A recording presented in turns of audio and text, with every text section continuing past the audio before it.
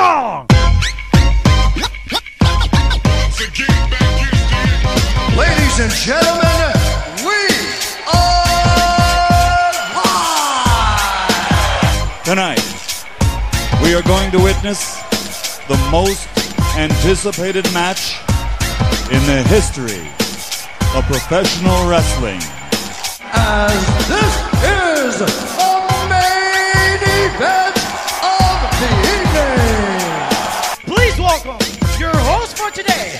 Jason is here. Dude, I swear to God, I'm not as big an asshole as it sounds like. And Troy is here. Hey, I calls him like I sees him, alright? Look at it this way. It's the first thing we've done together as a team. I grab my dick, you grab your dick. You work my arm, I work your arm. Same time. Same time. It's like jerking off together, but not gay. We're not touching dicks. Each other's dicks anyway. I'm touching my own dick. You're working it, and I'm loving it. Well, enough is enough, and it's time for The Rundown. Welcome, ladies and gentlemen. It is a new era of the Rundown Wrestling Podcast. I am your co-host, Troy, and with me today is Jason. It feels a little less crowded Jason. up in here tonight. I don't know. It definitely does. It definitely does. Little We've cozy. decided to go. Yeah, we've decided to go starch free, so we got rid of the potato, and we've got a lot to talk about because that's what the show is. It's a once a week show, jam packed with all the shit that you want to talk about. So let's go ahead and get it out of the way right off the bat. It's time to talk about Joey Ryan's dick. I feel like there should be some All sort right, of an so- audio drop here or something. Hey, you're going to be editing it? Go for it. Put it in it. All right. So the internet's been going a little crazy over the past, I would say, year and a half now, because professional wrestler Joey Ryan does a move where a guy will grab his dick, not his own dick, but Joey Ryan's dick, and because Joey Ryan's dick is so massive and so powerful, he is able to flip that person using nothing but his penis. The penis plex, yes. The penis plex, yes. And everyone's going crazy about this, saying that it's ruining the business and, oh, it's exposing and stuff like that. But you know what? Chuck Taylor has been doing comedy matches for years. Santino Marella took a sock out of his pants, put it on his hand, and hit people with a Cobra Strike. And that was the finishing of it. This isn't ruining the business. It's a comedy match. It's funny. And you know what else? It's actually helping the business. Because nobody was fucking talking about Joey Ryan until he started flipping motherfuckers with his dick. And more people have been watching wrestling and watching his matches and also the rest of the card surrounding his match because he's been flipping motherfuckers with his dick. So, I know the Cornets of the world, the Tuna Meltzers of the world, the fucking everybody else in the world sitting there and saying that, oh, this is terrible. It's fine. You know what? He's not winning a championship with his dick. All right. He's Joey Ryan. He's always been kind of a comedy act. It's not that big of a deal. So hold on, before I weigh in on this, we didn't touch on this yet, so let me do this. If you look on your YouTube page on the right-hand side of the thing, you'll have a little chat box there. We call it the Smathers Lounge, or at least we did. I don't know if we're going to change the name of it now. We'll see if Smathers shows up. But it's where you can share your thoughts, opinions, anything you want to say to the show. Tell us to go fuck ourselves. We don't care. But enter it right in there, and it'll show up for us. We'll read it on the show, and hopefully you'll appreciate our thoughts on your comments. In any event, back to your point, Troy. To me, it comes down to a philosophical difference. There are your old school wrestling people who will look at that stuff and the cruiserweight stuff and the light heavyweight stuff and the flippy stuff, and they'll say that's not wrestling because that's not the wrestling that they grew up with. And I know promoters who feel this way. I've heard people say this in locker rooms and things of that nature and bookers, and my response to that has always sort of been the same thing, which is like, that's the equivalent of opening an ice cream shop and saying, I only like vanilla ice cream, so I'm only fucking serving vanilla ice cream, and you can't get anything else here. You don't have to like it. There's a section of your audience that does, so fucking give the paying crowd what they want to see. To not do that, you're cutting off your nose to spite the face. I'm not a huge fan of the Joey Ryan penis stuff. It's good in very small doses, and it's done when it's done right. When it's done to the ridiculous, like I saw one where they did like a chain of 17 guys doing the penis plex. Right. then it's just a little ridiculous. But as a stupid gimmick once in a while, I don't have a problem with it. Again, not for me, but I understand the attraction of it for other people. I understand that it has a niche audience, and I don't have a problem with it. Exactly, and that's kind of the case I'm going with as well. Do I like it? No, because I think it's dumb. But do I think that it's ruining the business? Fuck no, come on, get over yourself. Well, there's an element to that for those people who still believe that, and I can sort of understand where they're coming from. For wrestling to work really well, you have to be able to suspend your disbelief. You have to be able to believe subconsciously or somewhere in a part of you that what you're looking at is at least somewhat credible. Bruce Willis isn't throwing Hans Gruber off the top of the Nakatomi Tower, but all I'm saying is one of those guys is dead and the other one is not at this point. But the characters aren't staring at you and laughing and pointing along the way. They're portraying it as though it's serious. This is sort of the same thing. What the Cornettes of the world want to put over is that you have to portray the business as being serious, otherwise the fans can't buy it and it's not good for anybody down the road. And I sort of understand where they're coming from on that. Okay. The way I look at it too is I used to be a fan of Adam Sandler movies. Mm-hmm. Right? Sure. And then he did the same exact thing over and over again, and his movies are garbage. And I don't watch his movies anymore.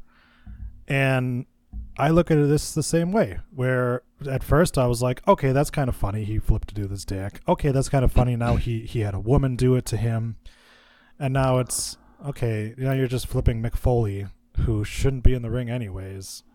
All right, that's kind of enough. But again, like I said, I don't rip my hair out of it because I watched a match where a motherfucker pretended to throw a grenade into the middle of the ring and land on it and get blown up.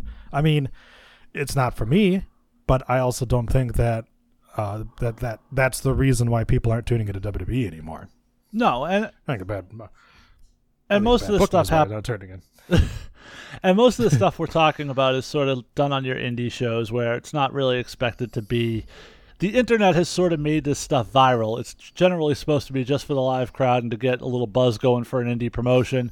YouTube has sort of made it so this stuff goes national as soon as it happens.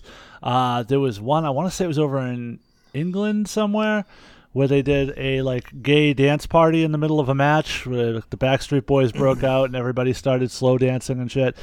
It's a stupid gimmick in the middle of a match. It's for guys in a lot of cases who aren't your top flight performers, who are there to serve a purpose as entertaining the crowd with what they do. And in this case, it's one of those things where some people are going to like it, some people aren't. But again, you can't refuse to serve the crowd that wants it. Yeah. There's also that kind of infamous match where Kota Ibushi has a kiss-off with a dude. Mm-hmm. And they keep kissing each other, and there's just so many boners in the crowd. Anyways, we've officially spent way too much time on Joey Ryan's dick. So let's move on to the main event of the show, the WWE portion of our show. Let's get off this fucking indie shit. I guess we're gonna start off with this. I think we're gonna start because she's a monster. Okay, you're gonna go there. To me, the biggest story of the week is Baron Corbin. If we want to do Baron Corbin, that means we got to listen to a Sal voicemail. Are you drunk enough to listen to a Sal voicemail? I think for the sake of the audience, we should lead with the most interesting thing. So I'm willing to sacrifice listening to a Sal voicemail for this. All right. Well, good thing I figured that you're probably going to try to do that to me because I got it already here. All right. Here is your Sal voicemail of the week. It's not working. Hold on. Let's start again. What's up, Jason and Troy, new leaders of the Rundown? I wanted to call this week to talk about the story that everybody's talking about from SmackDown last night, and that is Baron Corbin has cashed in his Money in the Bank, and he lost. He lost to Jinder Mahal, thanks to a distraction by John Cena. And a lot of people on Twitter and the rest of the internet wrestling community was pissed off and on fire that Corbin lost. How could they do that to Corbin? How could they do that to the Money in the Bank? Guys, I don't agree with any of that. I think it was a shocking move. I think doing it the night before, or the show before SummerSlam, was key to take that storyline out of the equation, since every internet smart already booked Corbin to cash in on Nakamura.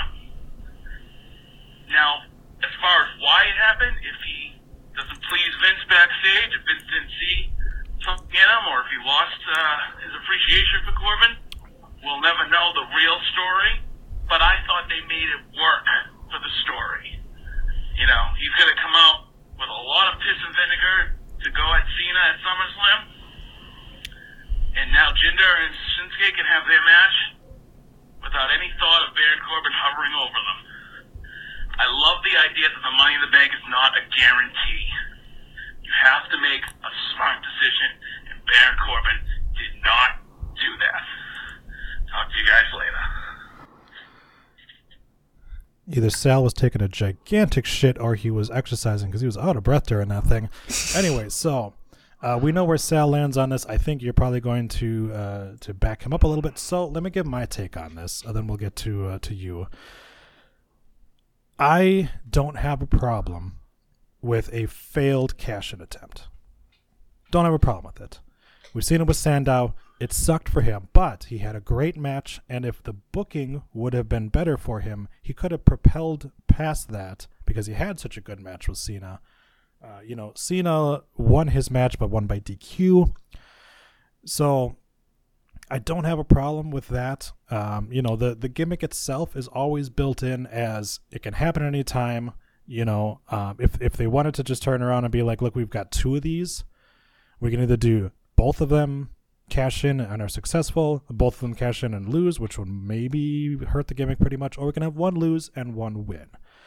I don't have a problem with the Big Breakfast losing. My problem was the way he lost. Because as we were just talking about, being able to, to suspend your belief, your disbelief, he got rolled up and lost without taking a single hit of damage. This wasn't like Cena hit him, or even like Cena got back in the ring, AA'd him while the ref was waiting for Jinder to get back. It was literally he went and took a swing at Cena, got rolled up, and then I don't know if Jinder was supposed to put his feet on the ropes because he didn't. He just beat him. And now Baron Corbin has the record for the shortest WWE title match in history. So do I have a problem with him failing the cash-in? No. Do I have a problem with the way he failed the cash-in? Yes, because I think that it makes him look really dumb. And his character is that he's kind of aloof and cocky and doesn't care. That's fine, but I just didn't like the way that he lost, because I think that you're wasting an opportunity there, and we look back at the fact that, of what could have been with this match too, or with this briefcase, where we gave it to Baron Corbin to have him lose in 6 seconds, when that match had Shinsuke Nakamura, had Kevin Owens, who would have been a fucking fantastic Money in the Bank holder. It had AJ Styles. It had a lot of better people. It had Sami Zayn, who can't even get booked on the card at this point. So, I would have even been fine. And the other thing too is, I look at it as, okay, well, where do we go from here? Well, same old kind of thing. Jinder goes on to his match. Cena goes on to face the Big Breakfast, and either Corbin loses, which hurts him, pushes him further down the card, or he wins and maybe he can propel back and get into the title scene. But if he would have cashed in and been successful, think of what that would have done for SummerSlam. That would have created some intrigue, because now you've got, okay, well, now Cena suddenly has a title shot, and now Shinsuke and Jinder are sitting there going, well, wait, what about us? And obviously we don't want to do another Fatal 4 because we're doing that for the Universal title. But you can at least kind of build a story from there and kind of have these 4 guys be the focal point of, the main event scene going forward. So that's my take on it. I'm interested to hear what you got to say. Okay, well, before we do it, let me just catch up on the side. We got Kenny Lockhart stopping by to say hello. Wants to let us know that he was at Raw. I know it was in Boston. Kenny usually hits the shows up in Boston and says he's the next one's going to be Clash of the Champions in December, and I'm sure he's looking forward to it, and then says that Troy rocks, so you got a fan in Kenny. Sweet. So now on to my thoughts on the cash-in. I know you kind of got some of my take because we discussed it in the host thread quite a bit.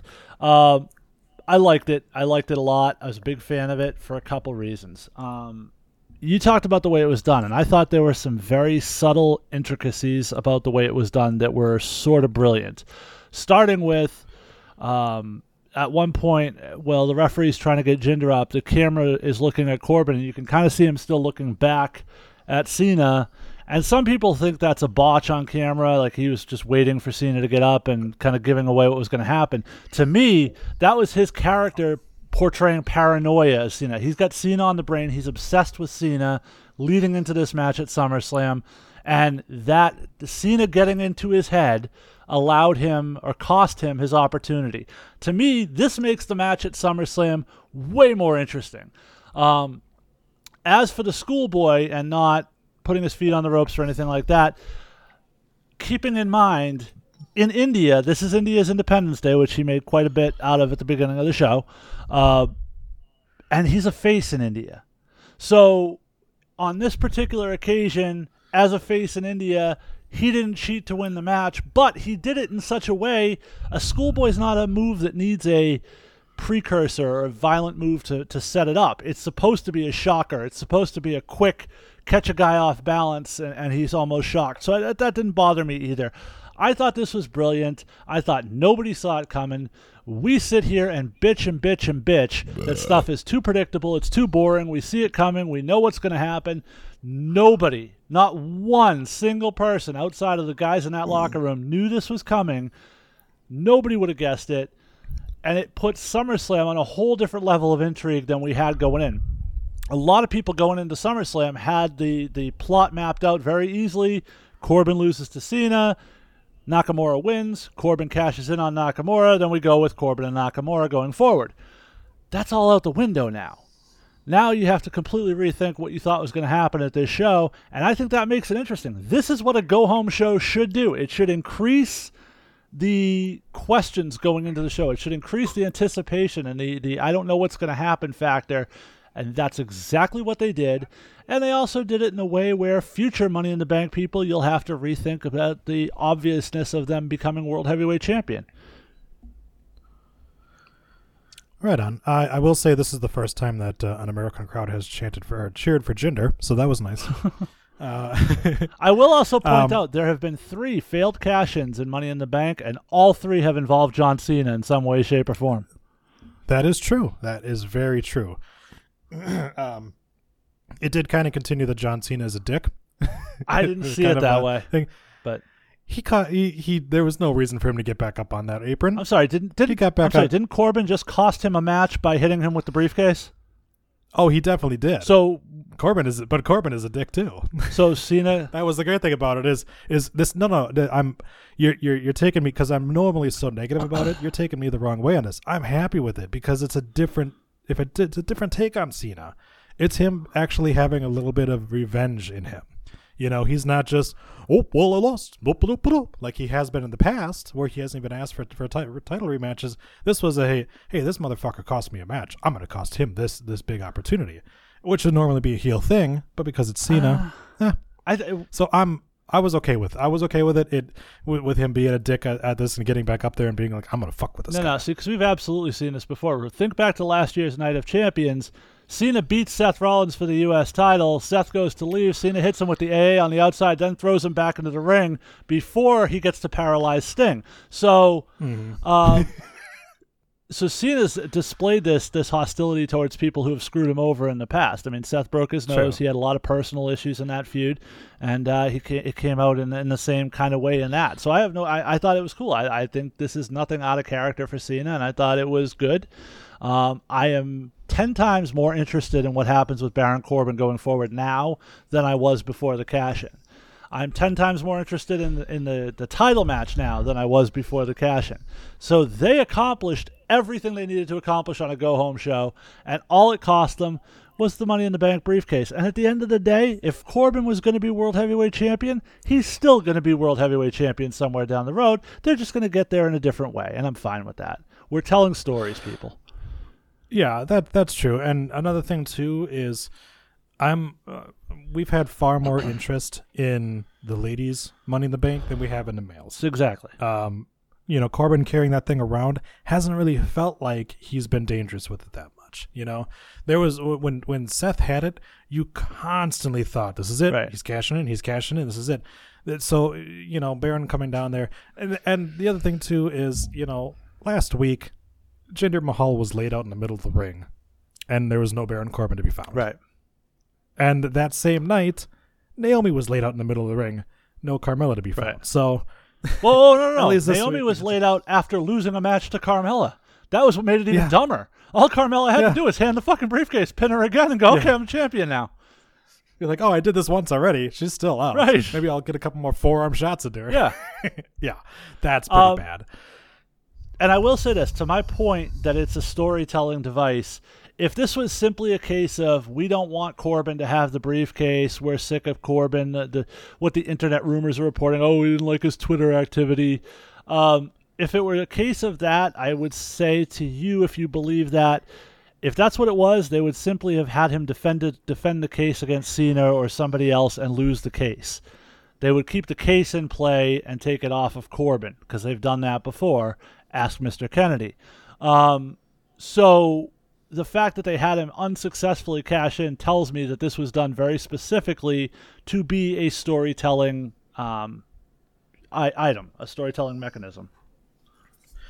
We're always waiting. We're always looking for a reason behind something. And that's kind of the thing, was where it's easy for us to turn around. He's got to have heat on somebody. Oh, he must have heat on somebody. Oh, Sasha Banks was on 205 Live. She's got to have heat was on somebody.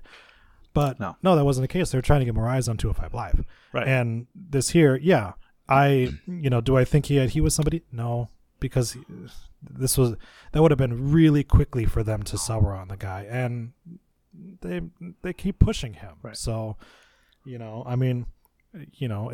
the only thing that I was really disappointed on with this whole thing was the fact that he was still wearing a shirt, so we couldn't see how sad his chest was. But he ripped it off at the end, sure. so we did see it. Oh, that's true. And it did look sad. He was like crying Jordan. It's a very sad belly button. How has somebody not photoshopped crying Jordan onto his belly button yet? That needs to happen. Somebody has. Somebody has. I have it. I could send it to you. Yes, please do so. All right. So we're going to go from that. Let's go ahead and round out the Jinder storyline here. Jinder's opening promo was the shits. It was bad. I get what they were trying to do because it was the Independence Day for India.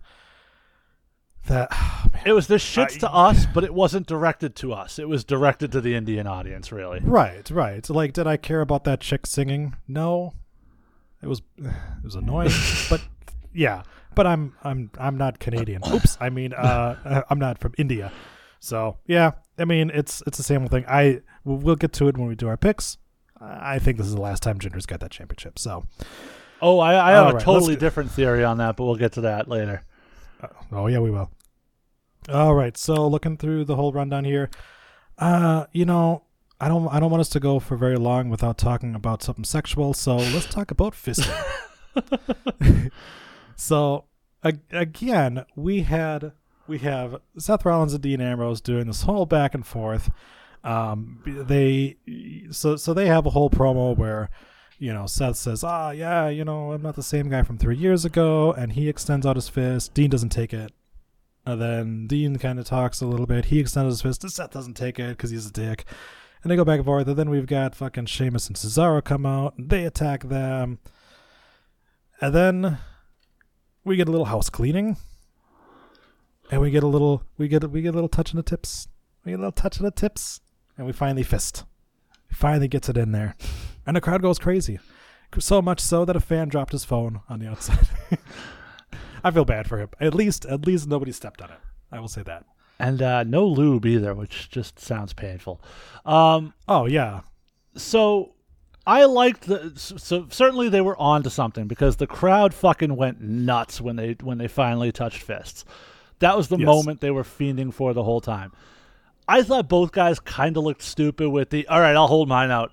No, now you're holding mine out. No, now I'm not going to do it. No, now, no, yeah. You will, you won't. You will, you won't. It was really kind of dumb. I would have maybe done that once, and you could have been done with it there. But we did it last week. Yeah. Yeah, same deal. You know, so yeah, I mean, it was, at this point, it should have just been, you know, this is what Seth wanted the entire time. So as soon as Dean does it, like, come on, man, like, that should be the time. And it just... To me, the dumber part of this whole thing is that two guys who haven't teamed together in 3 years become the number one contenders to the tag titles because they bumped fists. That's it. Mm-hmm. If you're the Hardys, you're sitting there going, wait a second. Okay. If you're the Club, you're like, I fucking left Japan. We bump fists every time we come out to the ring. Why don't we get a fucking title shot? Right. I would have liked to, and we've talked about this on the show before. I'm not a fan of the fact that nowadays we wait until the go-home episode of the show to book fucking title matches. Yes. There's no build to this. They've sort of built to it, I guess, without actually having a match announced. And to me, that's sort of a back-asswards way to do it. Announce the match and then tell this story, and you're in a far better place because there are higher stakes to this story. Well, these guys have a tag title match at SummerSlam. How can they coexist? Can they get along? And then you tell that story. To grant them a title match that they didn't have until they bumped fists is just idiotic booking. Mm-hmm. Agreed.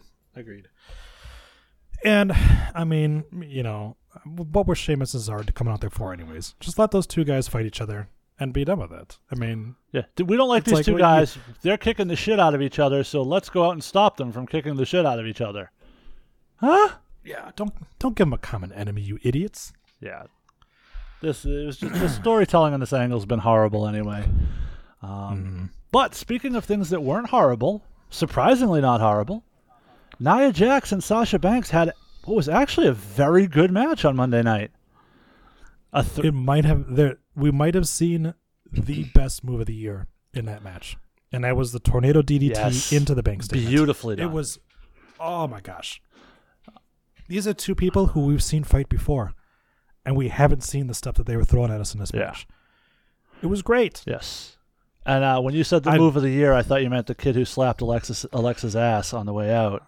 That's second place. That's the second best move. Because them some balls, man. That's a lot of balls out of there. If you haven't seen it, you can go Facebook, or Google, YouTube, whatever. Little 13-year-old looking kid as Nia's carrying Alexa back, just full on smacks Alexa right on the ass, and Nia. He made it jiggle. Yeah. He made that ass jiggle. Yes, he did. And millions of grown men were jealous of a 13-year-old boy at once. Oh my gosh. It was so good. I still can't believe she's with that fucking dude from the Gunner twins there. one of the Nelson brothers. But yeah, no, the match was tremendous, and I didn't expect it. They've had some matches in the past, and they weren't the cleanest, the most, but this was really good. There were a couple of spots where I thought Nia was a little, but for the most part, they covered everything up. Sasha made her look like $1 million. They played into the sort of David and Goliath aspect beautifully. Sasha's hometown crowd behind her made the thing even more compelling. By the way, P.S. Sasha, I love the Boss Town with the Red Sox kind of motif. I thought that was a excellent touch.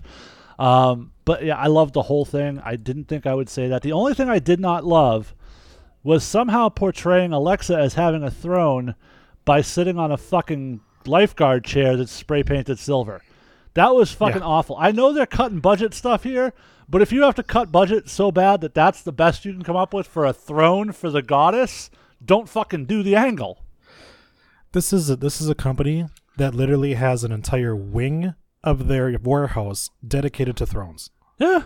Like there's Triple H's throne from WrestleMania. Booker T. There's the last 15 King of the Ring thrones that we've had. The one belonging to King Booker.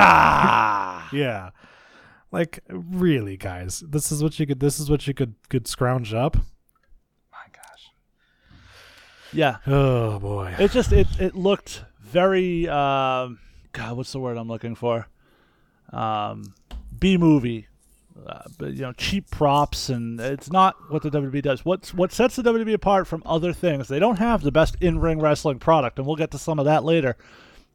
What they do have is the best production values, the best realistic use of props and things of that nature. And they're starting to cut the budget, and that's apparently where they're cutting those things from. And that's going to be a problem for them, because now the one thing that they're doing better than another particular company we're going to talk about, they're not doing better than them, or much better than them anymore. So things are going to start getting interesting for the WWE if they don't buckle down a little bit. That's very true. It's very true. And that's a lot of the reason why a lot of people watch WWE, and that's the reason why, partially why, WWE won the Monday Night Wars too, was because once they figured out a certain production way of doing things that was really good. While WWE had more money to them, their stuff still didn't look quite as polished as WWE's production, and if you're starting to do things like the fucking local shindy down the street is doing, where they're getting a lawn chair and being like, it's his throne. Right. No, it's not good. Yeah, this was not a good look for them. But what was a good look, and we touched on it in that discussion, and let's just jump into it, because it's not something we talk about a whole lot this week. Last weekend, New Japan held the finals of the G1 Climax tournament. I don't know if you follow much of that, Troy, but I will say this. Two of the best matches you're going to see this year in the same weekend, as Kenny Omega finally got over the hump, finally defeated Kazuchika Okada in their third match. Little varying opinions. Some people thought it was better than the first two. Other people thought it was good, but not as good as the first two. I enjoyed it more, I think, because it was the shorter time limit. They had a 30-minute time limit in this match. And the result was a lot more fast-paced action, a lot more get their stuff in quickly than kind of dragging it out, not a lot of rest holds. The action constantly moved, and I just kind of enjoy that more. Of course, Omega gets the victory, but for the whole G1 tournament, all we kind of heard was everyone speculating that, hey, Omega's going to win it. They're going to set up Okada Omega 4 at the Tokyo Dome and blah, blah, blah, and we're going to get the big finale. And this is what makes New Japan interesting. And unlike the WWE, they set up this story for an entire year and then go a different fucking way on you. As in the finals, Tetsuya Naito defeated Kenny Omega in what may have been better than the Omega-Okada matches. This match was fucking outstanding, complete with faked botches. They went for a pile driver on a table, and made it look like they accidentally missed hitting the table and went down to the floor. But if you go back and watch, they very specifically moved the guardrail out of the way to create enough room to miss the table. So this was a planned botch, which to me is just bonus fucking points for that. That's the level of creativity you don't see very often. It's a hard thing to pull off.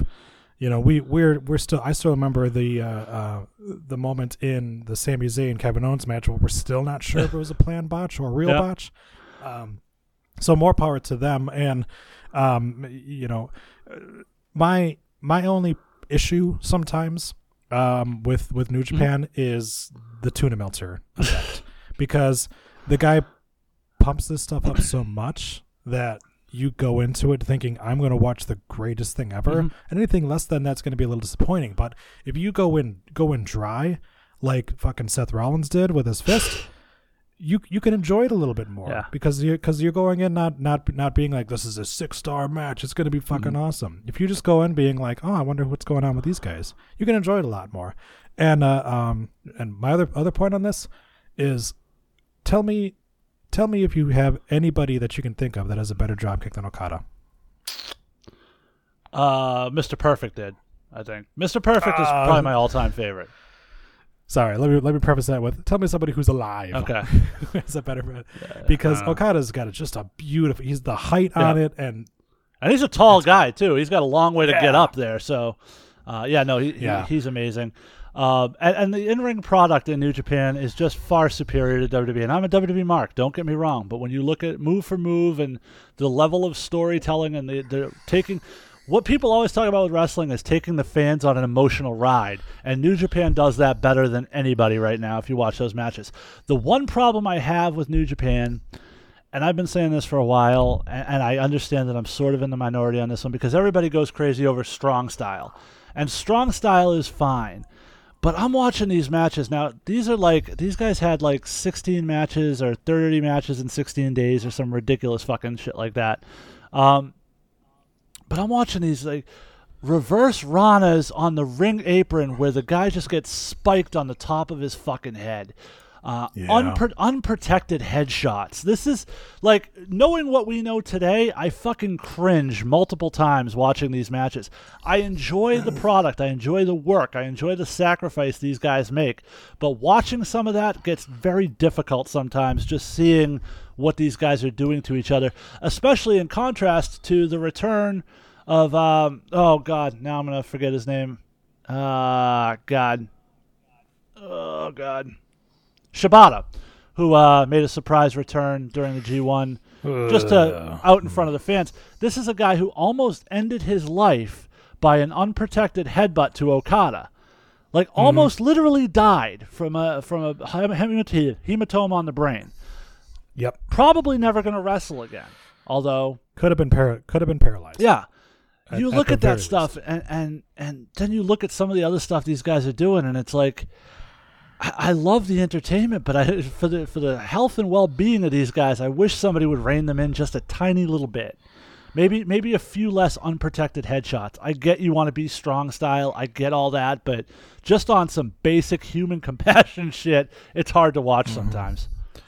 Not to mention, you're getting that in the second match of the show. Yeah, it's true. You're getting that in almost every single match, which one makes it feel less special, but also makes it where that each guy then feels the need that they've got to outdo the next one, and that's when you start really getting into it, where you're going to cause even more injury because here's this guy who's the match before the main event, and he's going, oh, these last guys, they did this gigantic suicide headbutt and all this stuff. Well, I got to do better than that. So I'm going to go out there and I'm just going to cut my fucking head off in front of the crowd. See, I can't play the hypocrite role on this because I said last week I want guys to go out there and try to have the best fucking match on the show, whether they're first, second, or third. Oh, I want them to try to outdo the main event. And that's what these guys do. And to me, that's what makes the show compelling. The other thing I don't like about it is way too many 3 and 4 and 6-man tag matches. That shit needs to be curtailed a little bit, and they do a lot of that, similar to the Mexican style lucha libre, but yeah, I enjoy the fact that these guys are going out and every single person on the card is trying to outdo everybody else and have the best match. And if that forces everyone else to raise the bar, then so be it. That's what I want more of in the WWE. Yeah, but raise the bar storytelling wise in match. Raise the bar in terms of everything else around it. You don't have to kill yourself to have an amazing match. And that's I think a lot of them revert back to that as, we're just going to do this giant spot and we're going to be more memorable. Where instead, if you put on a 15-minute match where you tell an amazing story, you're going to have so many more people who are going to be like, that was a great fucking match, Instead of just, someone else is going to look at another match where there's a gigantic, a guy threw 4 tables. That's all they're going to remember of that match. They're not going to remember anything else about it. But if you put on a great match, you've got storytelling, you're going to have guys going back and forth, be like, then he did this, and then he did this, and it was like back and forth.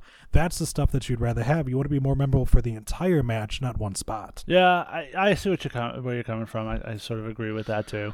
But, I think it is fair to give them credit and say, as they continue to try to push further and further into the U.S. market, that they could be, we've talked about it for a long time since WCW died, can anyone ever come up and be true competition in this country for the WWE? Given a few more years, New Japan has the capability, and they have an American talent at the top of their show who may very well be the best wrestler in the world right now in the form of Kenny Omega. That guy does stuff that nobody else can do. And I shit on the Young Bucks all the time. And I don't hate their offense. I hate the fact that they don't sell. For me, selling is still a big thing. You've got to be able to make your opponent look good by making their offense look stiff and look good. Kenny Omega may do that better than anybody else because everybody that's in there with him looks 10 times better for being in the ring with him. Yeah. The other thing, too, is, New Japan is one of those organizations where you can instantly hop in and know what's going on. Whereas, if you try to hop into episode 4 of Lucha Underground, you're not going to know what the fuck's going on. But, New Japan tells the stories in the ring so much and doesn't rely on as more of the in-ring talk segments and backstage interviews and stuff like that. So, yeah, you can jump right in and understand what's going on and understand what the guys are about. Right. And everybody constantly gives WWE and Vince McMahon credit for taking guys that other people didn't do anything with, and they highlight the Eric Youngs of the world, the Samoa Joes of the world, the AJ Styles of the world. Those guys were all champions in TNA. So TNA did put them at the top of their show. Now go over to New Japan and look at guys like Cody Rhodes, look at guys like Juice Robinson. These guys are having some of the best matches in the world because they're being allowed to. They're not being told to bury their offense. They're not being told to go out there and do it in 5 minutes. They're given a blank canvas and told to paint a masterpiece, and they do it. And I think if WWE took the reins off some of these guys, we would actually get maybe the chance to see who actually are the most talented guys on the roster. I think all you have to do is say the name Matt Bloom. Yeah. And look at the difference between Matt Bloom and New Japan and A-Train. Yep. And then that's all you need to see. And all right, so let's keep it Asian and let's go with the Cruiserweight title. So the Cruiserweight title changed hands on Raw. yes. Not on 205 Live. Nope. On Raw. Because they wanted people to see it, and they know nobody's watching 205 Live. I'm sorry, That's 205 Leave. To leave. Yeah. Get out of here.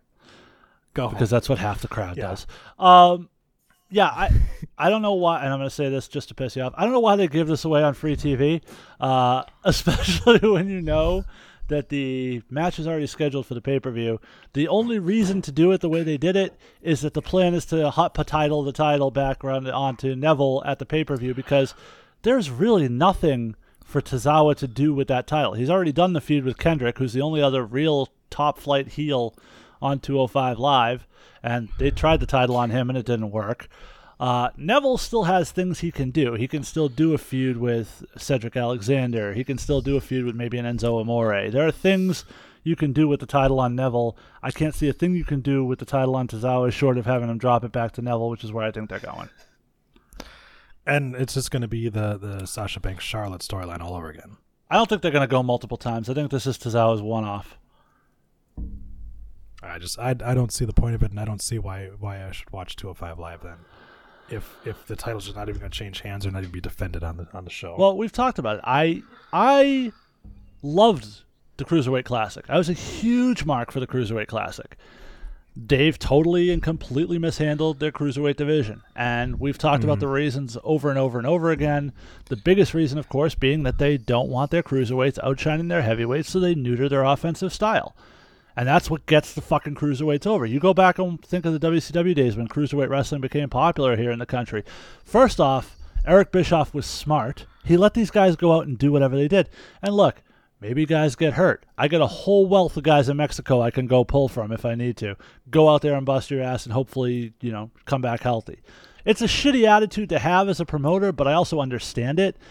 And he also had the forethought and smartness to take those guys who they knew were high energy and put them at the beginning of the show every single week and get the crowd pumped up and ready to go.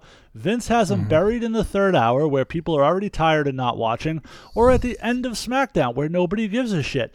They're placed poorly. They're given too many handcuffs to try to work around. They've at least gotten rid of the purple ropes on Raw, which is an improvement, I guess.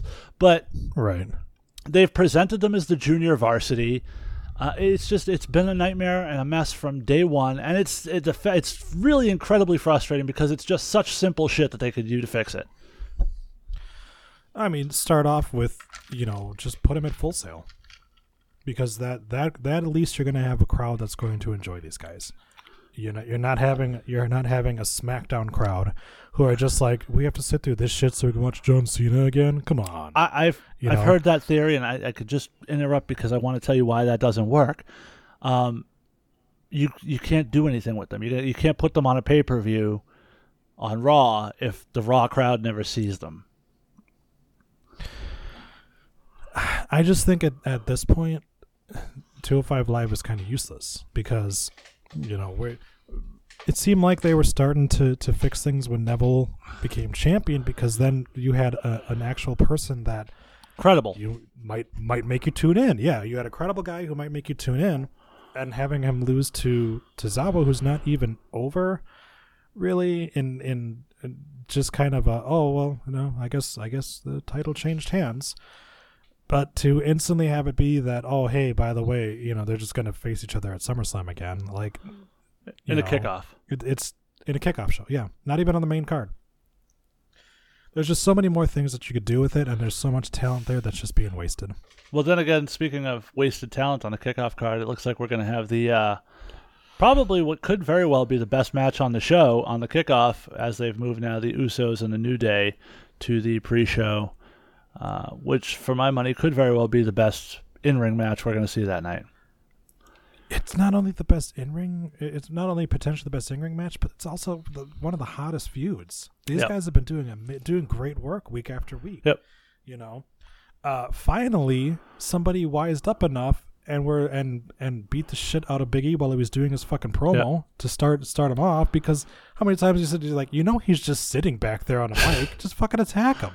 And then for the Usos to come back the next week and fool the entire crowd with their whole SmackDown. Yeah. He sounded like Big E. He did a great job on that.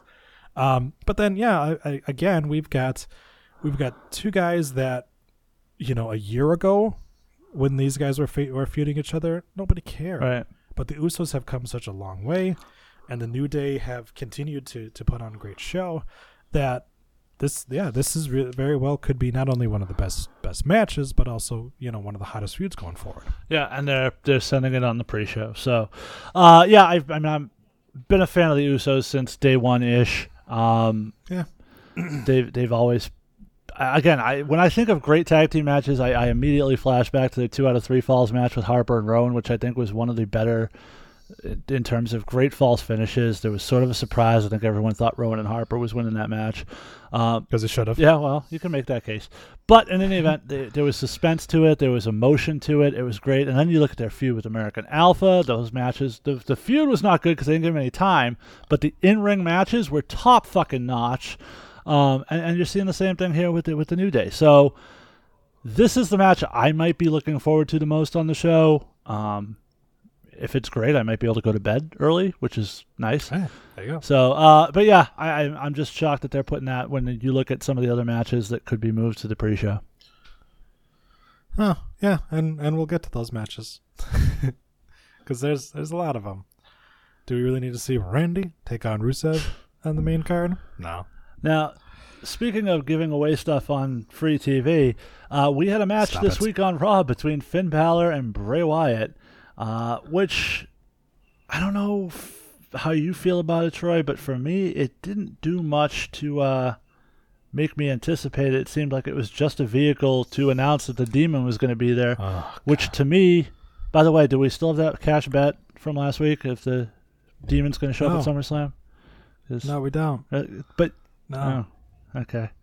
No, we don't. We talked about it. We never agreed on it. And why is that? Because the fucking not only is the cat out of the bag, but it's been grabbed by the tail and slammed against some rocks. Yeah. Because they're like they've been teasing it for a little bit, like, oh, maybe.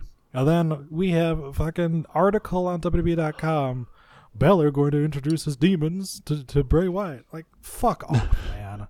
Like, this is you can't even why don't you just go ahead and and put up an article saying Balor decides what he's going to do after he beats Bray Wyatt at SummerSlam. Like, we all know this is going to go this way. And wait, what the fuck are you doing, man? Like, the Demon thing was supposed to be kind of like a surprise because maybe we haven't seen it in a while. I think they're just like, nah, fuck that. We'll just tell him it's going to come out. This is also the same company that debuted him and showed him to us on the main roster just in a random run-in before SummerSlam last year instead of hyping the suspense in anticipation of seeing it at the big show. Yeah. So I hope he doesn't come out with that fucking Demon King written all over his leg. Well, they didn't say Demon King. They've only said the Demon. So I think maybe they finally caught up to that being stupid, which hopefully. That's because their other demon is running for fucking mayor. So. Yeah. Well, maybe they finally realized Demon King and Demon Kane sound way too close together. Maybe. But clean win for Bray, gets the 1-2-3. Then in one of the corniest fucking things I've seen in a while, pours red paint over Finn, who is then told by his bosses to act blinded, like this is sapping his strength and his power, and it's like almost like he dropped acid on him or something. Just really bad storytelling. When Edge and Christian and Gangrel were doing bloodbaths, the guys were outside on the floor and were almost shocked and disgusted that they were covered in blood, but they weren't acting like they were in pain. No, they acted like, what the fuck happened? What did they do to me? What's on me? Ah! Yeah, they weren't going, oh my God, it hurts. Oh.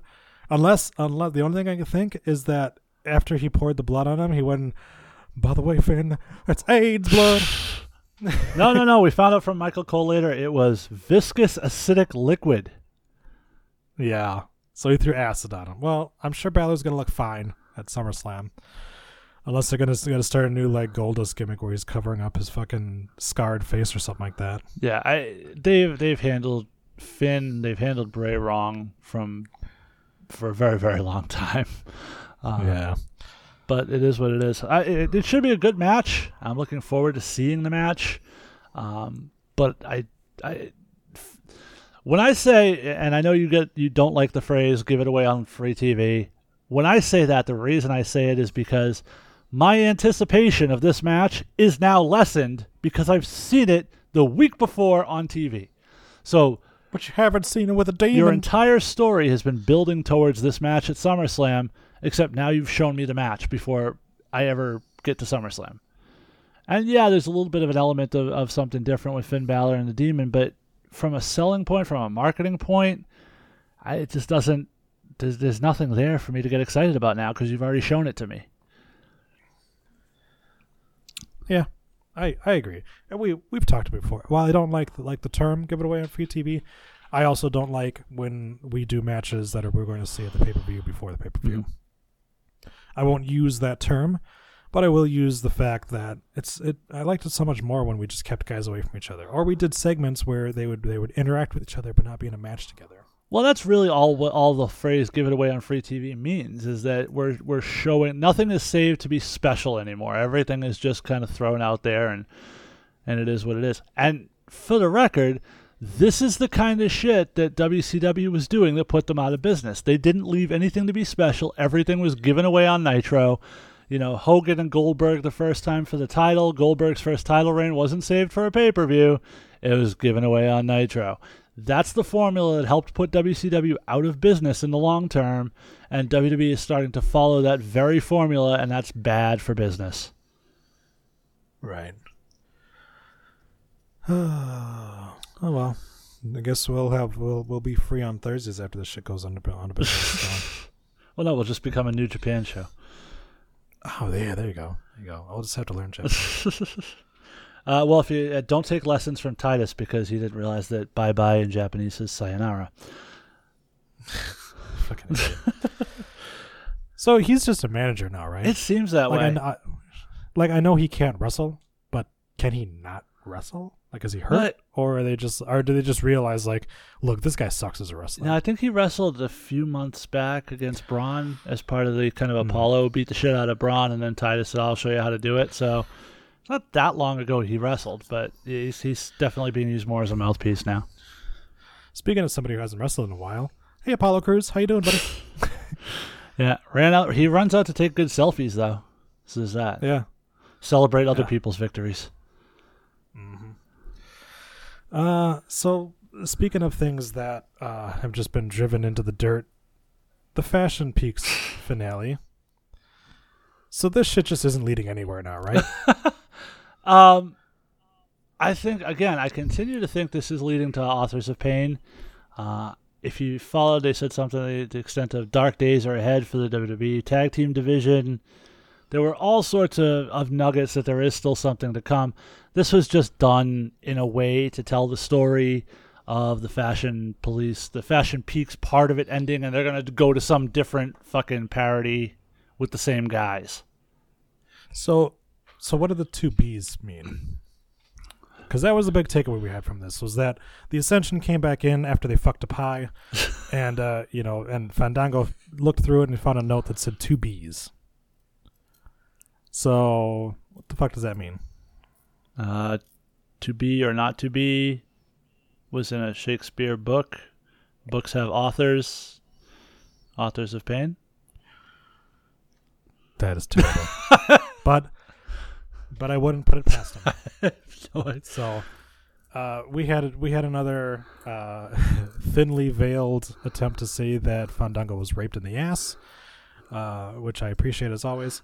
The Ascension are at this point now just backstage goons. Yeah, they're comic relief. Which, I mean, in this role, that's fine. I mean, at least they're getting TV time. But saying that that the Fashion Police are going to return in 2 weeks, not only does that take them off of any chance of seeing them at SummerSlam, but also for some reason the next SmackDown too. So I don't know if they're giving themselves time to recoup, or if there's something going on there that they wanted to take that they need to take them off TV for, maybe like a show or a scheduled time off or something like that. I don't know, but they're definitely keeping them out of the ring, which is, I think, a mistake too. But it's SmackDown. You look at the guys who they can't get ring time for on SmackDown, and it's sort of amazing when you look at who some of these guys are. Yeah. I mean, you're talking about Sami Zayn, Micah Maria, Luke Harper. As the list goes on and on of guys, Ty Dillinger, who can't find time on SmackDown, and add the Fashion Police to that. They're getting time in vignettes, but in the ring, they're just nothing for them. Yeah. Well, and you look at it too as like our champion Jack Swagger, Jinder Mahal, who gets two segments on a 2-hour show, and nobody cares. You know what the answer is, Troy? 3-hour SmackDowns. That is the answer, but you know what? It's also not the answer, because you don't want that. Because then you know what you'll have? Raw. I know. No, the answer, truthfully, is telling some of these guys, sayonara, see ya, out to pasture. Moving teams like the New Day back to Raw, where they can be more effective in a 3-hour format than a 2-hour format. There are a lot of things you could do. I don't need to see Randy Orton on TV anymore. There's nothing there anymore. There's a couple of guys for sure. Obviously Randy is one of them, because he's boring, and he probably belongs over on Raw because he's not doing anything anymore of note on SmackDown. Obviously, we look at it as well. Yeah, like I said, the New Day taking 20 minutes for a promo is too much. And while they've elevated the tag team division over there, that was a division that really didn't need it. It needed some better storytelling, but it didn't need the star power, because they could have made American Alpha something. They would have had to actually put them on TV for that to work, though. Exactly, and that's the issue. But yeah, I mean, right now the same thing would happen that we knew was going to happen. The New Day became a focal point of it, and the Usos, obviously are in a feud with them. But once this is done, like, what else do you do? If the New Day get the titles, then the Usos are probably going to get shoved down the card, and then you're only going to have some other team take up that place. And that's kind of what happens to the New Day, is they become such a focal point that you can't have really two different tag team storylines. Yeah. You don't have time for it. Yeah, and that's a big problem. They could try to push their sort of main event stuff on the network as being almost a third hour, an extension of SmackDown, and try to market it that way instead of just being throwaway matches that nobody gives a shit about. But if you marketed to me, hey, this week, if you go tomorrow morning on the WB Network, you can see Ty Dillinger take on, Mike Kanellis, I would go watch that shit. Yeah. So the opportunity is there to find time for these guys. They just don't seem to be equipped to come up with the plan to execute it. Mm-hmm. So do me a favor, because I've got nothing to say on the topic. Go ahead and vamp for a little bit on the Fatal 4-Way. I got to take a piss. Okay. I guess I'll talk about the Fatal 4-Way. It was really just a device to get to the pay-per-view, have all four guys in the ring, get the visual. There wasn't a whole lot to it, really. Nothing, no real revelations. Heyman with the very strategic, put him in a cage, very not so veiled reference to a UFC, to putting him in the octagon, which is, of course, the rumor.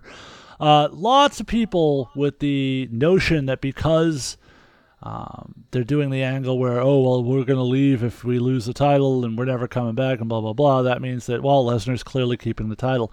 I sort of see that the other way, because to me, it's the built-in excuse to have Lesnar off TV until whatever Survivor Series, Royal Rumble, whenever you want to bring him back, because we know that long hiatus is coming, and this gives you a built-in excuse to have that hiatus and to make it a surprise when he does return because he quote-unquote quits. I still think we're getting a new Universal Champion at the pay-per-view. Maybe it's a pipe dream. I don't know. We'll get into, when we do predictions later on, who I actually think is going to win that match at SummerSlam. But this was an okay way to set up, to go home for this match. But I just feel like it could have been done better. I liked Roman coming out, not saying anything, and just starting to beat the shit out of people. That was interesting. We've seen it before, but it's effective. Yeah, it's definitely. The less Roman talks, the better his character is. Very much so. Less chances for boos, too. It's true.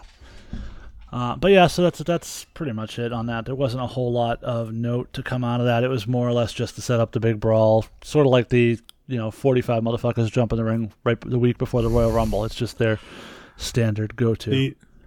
The only thing I have to say about that is the local indie wrestler who jumped out of the ring after getting hit downward definitely made the best of his time and definitely will not be back on WCW anytime soon. There were a few guys locally that I knew out there doing the security, so hats off to them. I know Mark Sherman specifically was one that was all over my Twitter feed, so congrats to the Short Thing for his appearance as a security guard on Raw.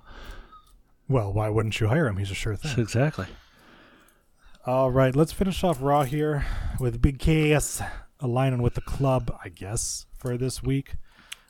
This whole storyline has been kind of fucking hot garbage. And this is the match that everyone's going to point at as, why the fuck are we doing this when we can't get Ty Dillinger and Sami Zayn on the card? As Big Cass and the club decided to break Big Show's hand, I guess, or just injure it. I don't know. I sort of liked that as a storytelling device. I liked the, I can't beat the Big Show, so I'm going to go out and get some backup.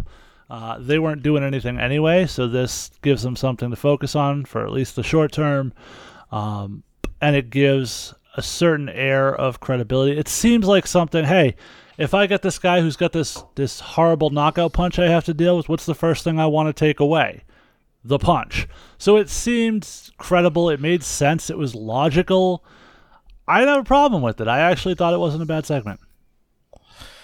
He probably should take away the HGH, not the punch.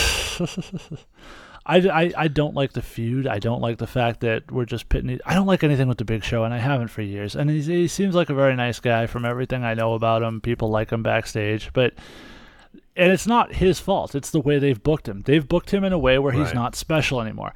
We talked last week. Brock Lesnar is not great in the ring, but every time Brock Lesnar shows up in your town, people go fucking nuts because he doesn't show up everywhere. He's not there every week. He's an attraction. And that's how the Big Show should have been booked from day one. He should have been booked to feel special, to not be around every week. Certainly not jobbing out to the list of guys he's fucking jobbed out to. If I were to pull up a list of people who have beaten the Big Show, it would probably shock you, some of the names that are on that list. They haven't protected that character. And as a result, that character has no real interest, is not compelling in any way. Yeah, that's the issue, too, is because, Big Show's a certified Hall of Famer. He's had an amazing career. He's probably lived longer than I think a lot of people thought he was going to. But, him coming back in such great shape, they wasted it because he came back and he was booked exactly the same. Nothing changed about him. When they could have really been pumping the fact that, like, look, our monster is an even bigger monster now. Look at this fucking guy. Look at his abs. But instead he comes back in the same outfit and the same fucking storylines, and you're just like, oh, look, it's the Big Show again. Thanks, Shaq. Yeah. Who cares? Shaq wouldn't have been able to do anything different about that either because he would have sold Shaq. Yeah. So probably. Speaking of reverting things back to when they weren't special, it appears that Lana is going to go back to being just a manager in a business suit, except now instead of being paired with Rusev, where she was at least interesting in that role, she's going to be paired with Tamina. Or should I say, Tamina? No, you shouldn't. Yeah. It makes no sense. They took all this time. They had her lose 3 straight matches to Naomi, and with increasingly shorter time limits on them, and then she's like, all of a sudden it was like, oh well, maybe Tamina, maybe she'll be the manager of Lana, and then all of a sudden this week it was like, oh, I guess not. Now we're talking about Tamina winning a championship. I just don't know anymore. Yeah, I don't get the point of this pseudo push or whatever it is that they got going on. It doesn't make any sense at all to me. Yeah. Speaking of things that don't make sense, we wasted precious television time with 2 of your best performers in Kevin Owens and AJ Styles, with making Shane McMahon the focal point because he's a special referee. Don't hit me. I'm not going to shake your hand, but you can shake his hand. And just some really dumb shit that's beneath these guys. Now, I will say Kevin Owens, once again, owned the microphone, owned the facial expressions, and did what he did because he's one of the best in the world. AJ was good in his role. It was just a bad segment. It wasn't that these guys were bad or these guys did anything wrong. It was just a poorly written segment and a waste of their talent. It was another one of those things where you took the 2 most interesting guys and strapped a fucking lead weight to them by having Shane be the focal point, when Shane should be the one who's kind of building these 2 guys up. This match now feels more like it's Shane McMahon featuring a wrestling match around him, as opposed to the wrestling match featuring Shane. Right. So give me AJ Styles versus Mike Kanellis. Give me Kevin Owens versus Ty Dillinger. Those 2 matches, they build the feud. Have Shane McMahon ref both of them to get the rust off, storyline-wise. You can still tell the same story and give us a quality, entertaining match involving these guys. This promo wasn't good. It was the guys were fine, but the material was just there was nothing there. Mm-hmm. Yeah. And speaking of Shane there, McMahon, who's not a wrestler, Shane McMahon, who's not a wrestler, shouldn't be acting like he's physically intimidating the talent. That's just fucking stupid. Right. Exactly. Back in the corporation days, Shane McMahon was playing the chicken shit heel, and that's what made it work. He could go out and have a good match, sure, but he wasn't portraying as though he was tougher than the guys. He was portraying as though he was scared of them, and that's what that guy should be fucking doing. He was always been portrayed as the guy that I hired these guys, and I'm going to tell them what to do, but I know that if I don't treat them right, they will fucking kill me. So, yeah, for him to turn around and be like, don't you fucking knock me out or I'm going to knock you out. Like, dude, first of all, you lost to one of these guys. And the other guy has powerbomb motherfuckers like you through tables and through the sides of ring aprons. You're not going to beat either of these 2 guys. Yeah. Obviously, this is leading to a Kevin Owens Shane McMahon match, and I'm sure we'll further that storyline at SummerSlam. But how did you feel about the women's match on SmackDown this week as Natalya forces Becky Lynch to tap out to the sharpshooter? Becky Lynch, by the way, who is not on the SummerSlam card. The shit shooter. Natalya sucks. There's another one of those people that needs to go away, because this should be Carmella versus Becky on the card. Sure. And not I mean, I know Carmella's not booked either. Right. But to have, we obviously, we're kind of out of heels, or we're out of heels to face Naomi, because I don't know what's worse, Tamina or Natalya, but Natalya getting the rub like this, and for her to get a win over Becky Lynch, like a clean win like this, just, man, oh man, like, it sucks because Becky was so good and she fought so hard to make a name for herself on SmackDown, and now she's just an afterthought. All because somebody fucking put some glow sticks in her ass. Look, I have no problem with Naomi having a run. I think, she's worked hard for a long time. She's taken a lot of shit. She put up with a lot of stuff through the Divas days. I have no problem with her having a run with the title. But you look at we always talk about the 4 horsewomen and the renaissance of women's wrestling as a result of those 4. Charlotte, not on the card. Bayley, not on the card. Becky, not on the card. Who is on the card? Sasha, okay, great. Alexa, sure, I can get down with Alexa. I wish. Natalya and Naomi. Yeah. Two of these things are not like the others. And it's just, to me, it's, again, and I've talked about this since the SummerSlam card started, this is the SummerSlam of less than matches. These are matches that are less than they could be, less than they should be, and it's just making for a lackluster card. I mentioned earlier, they have 4 shows. You talk about NXT, you talk about SummerSlam, Raw, and SmackDown, all emanating from the Barclays Center this weekend, Monday and Tuesday, and none of those 4 shows are sold out, including the second biggest event of the year. Right. If that doesn't set off fucking alarms in that office about this creative direction, I don't know what the fuck will. Right. I've never quite understood putting NXT in these big arenas because I don't think the audience is there, and I think you could find something in Brooklyn or around that area that's a little bit smaller of a venue. I disagree. But, yeah, the fact that SummerSlam, one of your big 4, 3, 5, however many they call big now, is having trouble. Well, look at the card. Right. And we're going to look at the card. This is not good. Right. I disagree on the NXT stuff because the truth is they've sold out that arena the last 2 years at TakeOver because they had strong matches. And we'll get to this card later. I actually think this is going to be a much better show than the card would dictate, but just looking at it, there's not that big match. There's not that thing you're looking forward to. You're not looking forward to, can Bayley overcome? Can the underdog rise? You're not looking for... Right. We've seen all those things. We're not looking for, can Finn Balor win the first ever ladder match? There's not that draw to it. There's no stipulation matches. There's nothing to draw you in. So I don't think I think the lack of sales are just based on strictly on the card being lackluster, but we'll get to that in a little bit. Yeah. We have one more item on our list, and it should be a very quick one, but they hyped the shit out of Chad Gable on his way to the ring. JBL saying this is a future world champion. This is a future star. Only to have Rusev fucking destroy him and make him look like a bitch in 30 seconds. Yep.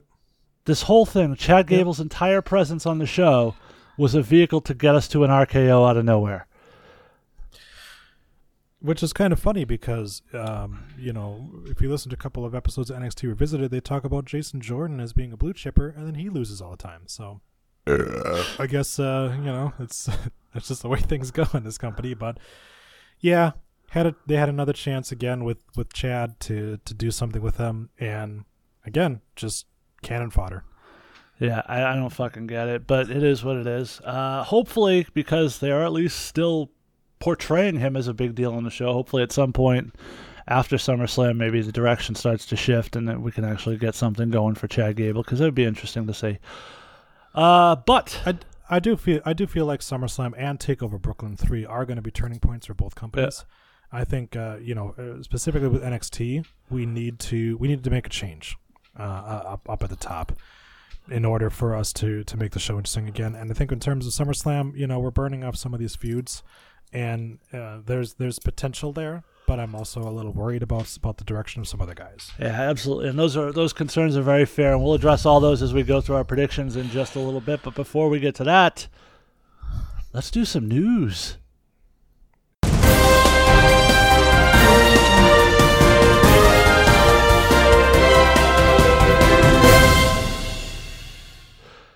And, of course, we're going to lead off the news with the biggest item of the week. WWE Hall of Famer Ric Flair remains in critical condition in an Atlanta hospital, according to F4W Online Wrestling, F4WOnline.com. We now know that Flair underwent colon surgery on Monday to remove a blockage that was the catalyst for a number of health issues that followed, including kidney failure. The blockage was said to be the worst of the issues, but the blockage did cause other problems. Flair is currently on kidney dialysis, and doctors are looking to get his kidneys back functioning. The surgery was considered a success, but there are more issues to deal with. Flair was hospitalized in intensive care on Saturday, then placed in a medically induced coma on Monday before surgery. Dave Meltzer noted on the Wrestling Observer Radio that Flair was in a lot of pain when he went into the hospital on Saturday. Flair's condition was said to be really bad. Meltzer said things were not looking good for Flair at one point, as was tweeted by WWE Hall of Famer Michael P.S. Hayes after he paid a visit to Flair in the hospital. Charlotte Flair, Ashley, his daughter, took to Instagram and wrote the following, thanking the fans for their support, saying, "Hey guys, on behalf of my family and I want to thank everyone for your prayers, texts, calls, and support. Our dad is a fighter and your continued thoughts and prayers mean the world to us. We will update everyone when we have more information." However, in conflicting reports, according to PW Insider, Ric Flair did not actually have colon surgery, as has been stated by other outlets. While they state Ric Flair did undergo some sort of surgery, the Flair family is not officially stating what it is. This would conflict with a tweet by Gene Okerlund and a report at the report we referenced earlier at f4wonline.com. But everyone agrees that Flair is dealing with multiple health problems, and while the surgery was deemed a success, he is still considered to be in serious or even critical condition. 5 days after being admitted to the Atlanta hospital, that condition continues to be critical, according to a statement made by his fiancée. Wendy Barlow released a statement on Facebook on Wednesday afternoon addressing Flair's current condition and rumors that have circulated since the news of his health has surfaced, saying, quote, "Just want to update my friends and family as I have been unable to talk on the phone without crying and feel just shocked over these events. I took Rick to the hospital Friday night with severe abdominal pain. From that moment on, it all seems like a nightmare. Multiple organ problems." Barlow's update is the first significant news on Flair's condition since Monday when the WWE rep confirmed Flair was resting following an undisclosed surgical procedure. Barlow specifically denied rumors that Flair's surgery was on his colon, saying, quote, "Not to get into too many details, I want everyone to know he still needs prayers and is still in critical condition. And no, he did not have colon surgery. It was another surgery." As previously reported, and as we previously mentioned, he was placed in a medically induced coma and underwent the surgical procedure. No word yet if he's still in the coma or if he's back awake. We've joked on this show a lot about Ric Flair, but the reality is, the woos and the Ric Flair promos were the soundtracks to a lot of people's childhoods. He is a legend. He's one of the best to ever lace boots in this business, and the world is not ready to lose Ric Flair. We've already lost Dusty. We've lost a ton of these guys. All joking aside, obviously, we wish for the best and hopefully a speedy recovery for the Nature Boy, and maybe we'll get to see him back on TV sooner rather than later. I don't know about seeing him on TV, but at least it would be nice for him not to die. Yeah, I'd like to see another Ric Flair strut one more time. Put it that way. Chris Jericho wasn't originally scheduled to make a surprise return to SmackDown Live on July 25th. Jericho explained on his latest episode of Talk is Jericho that he was there in Richmond, Virginia to film Season 2 of WWE Network's Southpaw Regional Wrestling and record an interview with Breezango for his podcast, but he got talked into doing more. Jericho said, "That's actually why I'm here today, was to film the show Southpaw and to talk to you guys. Now I've gotten roped into having a match." In his surprise appearance, of course, Jericho interrupted a segment between AJ Styles and Kevin Owens. Shane McMahon ended up booking a triple threat match with Owens, United States Championship on the line. Styles went over, won the title in the bout. Jericho has been away from the WWE, touring with his band Fozzy and pursuing other career opportunities. So for those of you who thought that was a return, apparently not. It was fine. It closed the book on that story. And, it's Jericho. So, him bombing in and out is nothing new. Road Dogg, who works behind the scenes of SmackDown Live, is actually the creative head writer on SmackDown Live, apparently wants NXT wrestler Sarah Logan on his show. On Twitter, WWE posted a video profile on Logan, who is a competitor in the Mae Young Classic. Road Dogg saw the video and tweeted the following, saying, quote, "I want this competitor on SD Live. Retweet and let him know." It's interesting that he singled out Sarah Logan with all that talent, and Crazy Mary Dobson's been a tremendous female talent. But it is surprising to me that he picked her as the one person he wants, given that she's gotten very little TV time. Right. Yeah, I mean, there's a lot to choose from, but I mean, there's a lot of talent on there. Maybe if they call her up, maybe we'll get Liv Morgan on TV again. Who knows? Well, she hasn't been on NXT in months either, so she should be doing something. She was at a live event working. I think she did a six-person tag, teaming with Naomi and Becky. So maybe she is coming up. Who knows? Somebody else who is on the move. Looks like John Hennigan, a.k.a. Johnny Morrison or Johnny Mundo, will debut on Impact Wrestling in the near future, and he did tonight. I'll get into that in just a moment. The former WWE superstar was scheduled to appear at Stockton Con 2017, an annual pop culture convention taking place on the 19th and 20th in the Stockton area in Stockton, California. However, due to his contractual agreement with Global Force, he is now unable to attend the event. Stockton Con made the announcement earlier this week on Twitter and Facebook saying, "We're very sorry to announce that due to a contractual agreement with GFW Impact Wrestling, at The Real Morrison is unable to attend Stockton Con." It coincides with... I love this story because the Hardy Boys signed with WWE and defended the Raw Tag Team Championships in an independent that they agreed to before signing a contract. And Johnny Mundo signs with GFW and they're like, "Nope, fuck you. You can't go to any of your dates." Well, look, so I don't really need to get into a ton of the rest of the story, but the point of it is that one event is in California, the other's in Orlando. It's not like if they're on the same day, the same weekend, it's not like he could just go, "Okay, I'll do the convention," and then fly to, it would have been really difficult to pull that off. So, plus maybe he didn't want to give up any of his percentage to GFW for appearing at the convention, because that's apparently what they take now. Oh yeah, that's what they take, all right. But in any event, in a bit of breaking news, if you will, he did appear on the show tonight. Apparently it was imperative that he skip the convention so that he could be in a pre-taped interview segment where he announced he would appear soon under the name Johnny Impact. Oh my God. I shit you not. It was nice knowing you. Angelina Love is gone from Global Force Wrestling. The former Knockouts champion announced via Twitter that she has requested her release from GFW, and it was granted. This comes after GFW granted her husband, Davey Richards, his release last month so that he could pursue a medical career. One of the founding members of the Knockouts division, Angelina started with the company in 2007. She went on to form the Beautiful People with Velvet Sky and hold Knockouts championships a record 6 times, along with Gail Kim. And in January, she returned to the company for her 5th stint, aligning herself with Richards in a feud with Eddie and Alicia Edwards. The feud ended last month at Slammiversary when Eddie and Alicia beat Davey and Angelina in a Full Metal Mayhem match. Angelina was always one of my favorite Knockouts to watch, and she had kind of the complete package. Her team with Velvet Sky was excellent. It was cutting edge. It was brand new. It was very quickly mimicked with Lay Cool by the WWE. So if you want to talk about the sincerest form of flattery, WWE ripped their shit directly off and turned it into a huge angle on their TV as well. So Angelina Love's certainly a pioneer in the women's revolution, if you will. Yeah, for sure. Can't say anything better. Beautiful People was a great group, and they were in fact beautiful. Except for the Lacey Von Erich part, that I like Lacey Von Erich. As eye candy, yes. As a wrestler, well. Oh no, as a wrestler, she's garbage. She should have probably gone the same way that her parents did. Oh Jesus Christ!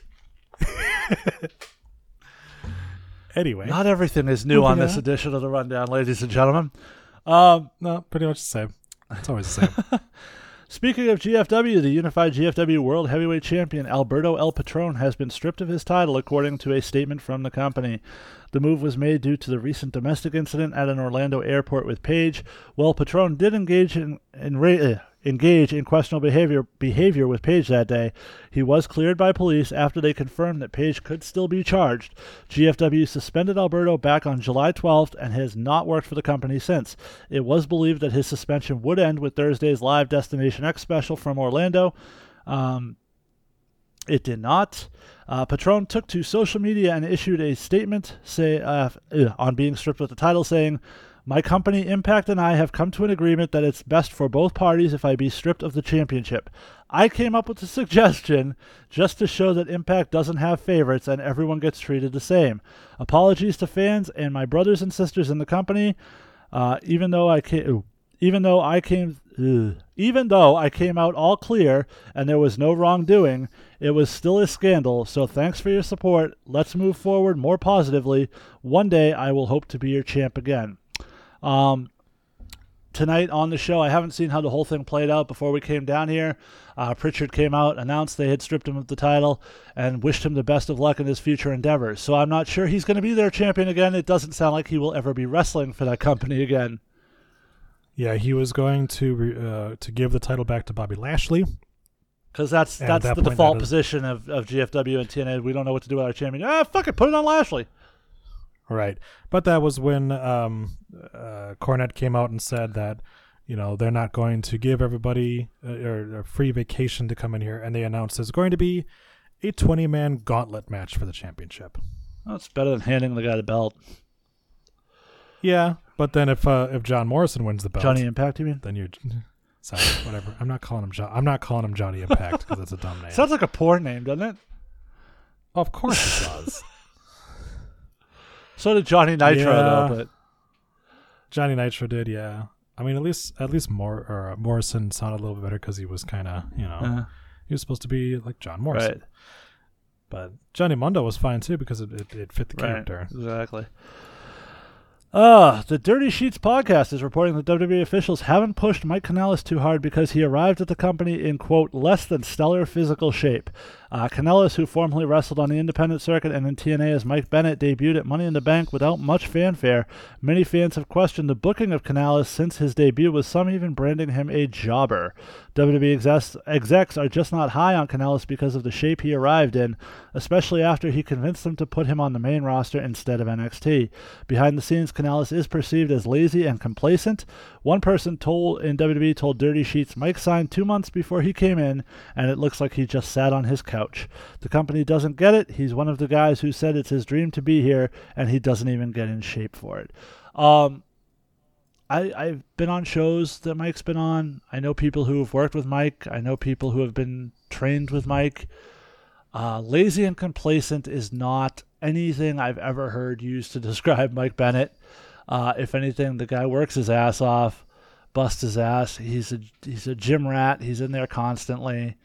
I don't put any credence to this report. This entirely strikes me, as we talked about earlier, somebody making some shit up to make a reason for something they don't understand. I don't understand the booking of him either. But I sort of feel like they didn't bring him in to be a main eventer. They brought him in to be a mid-carder. You want to tell me Ty Dillinger's out of shape? Because he's getting the same fucking treatment. So I don't put much behind this. Right, and I don't either because I've seen the guy, and he looks great. So that's definitely not the case, And Daniel Bryan was a champion, and he had a gut. So, but would you fuck him, Troy? Probably. Yeah, probably. Okay, for sure. And like we said before, yeah, it strikes as something where it feels like somebody trying to come up with a reason why this is happening, why he's not getting pushed. And in actuality, it's probably just because they don't know what to do with him. Right. They're still developing the character a little bit, too. I mean, the problem is the same problem they had with American Alpha. You can't develop a character if you can't find TV time for him. Right. And then they become just another guy. And then you eventually release them because you say they couldn't get over. Well, you can't get over if you're never on fucking TV.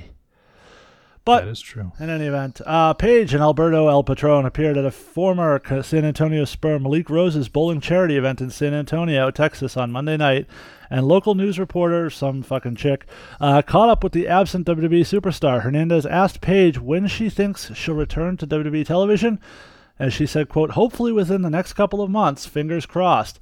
Now I have to get cleared by WWE doctors. Paige has been out with a neck injury since June of 2016, so... do we really see the possibility of Paige returning to this company at this point? Or is there just too much water under that bridge? Boy, I don't know. I mean, the more and more trouble that she and Alberto get into, the more I say there's no fucking way. But, boy, anything can happen. Go ahead. A company that has no real qualms about being image conscious in GFW just stripped Alberto of their title and basically told him on public television, go fuck yourself. But yet a company that cares about their image over and above everything else in the WWE is going to bring back Paige after all this stuff. Yeah. I'm not even talking about the sex tapes and that stuff because that's not really her fault. But stuff like being involved in domestic battery and yelling about cocaine in the middle of an airport doesn't strike me as very WWE friendly. Well, plus she's going to have to get tested again. And I don't know that she can piss clean right now. So, and it really is a tragedy, you know, I'll tell you that much. It is, because, you know, Paige, I was a huge Paige supporter in NXT, and when she came up to the main roster, I thought that they did a great job with her character, and then they stopped doing a great job with her character. And the anti-diva became just another diva. And at that point, then everyone else was kind of passing her by. And then once we started to hear about more and more of her issues, you know, then the whole Del Rio thing too, it's spiraling out of control. And this is somebody who's still, 23? Yeah. Somewhere around that case. And this might be it for her, you know.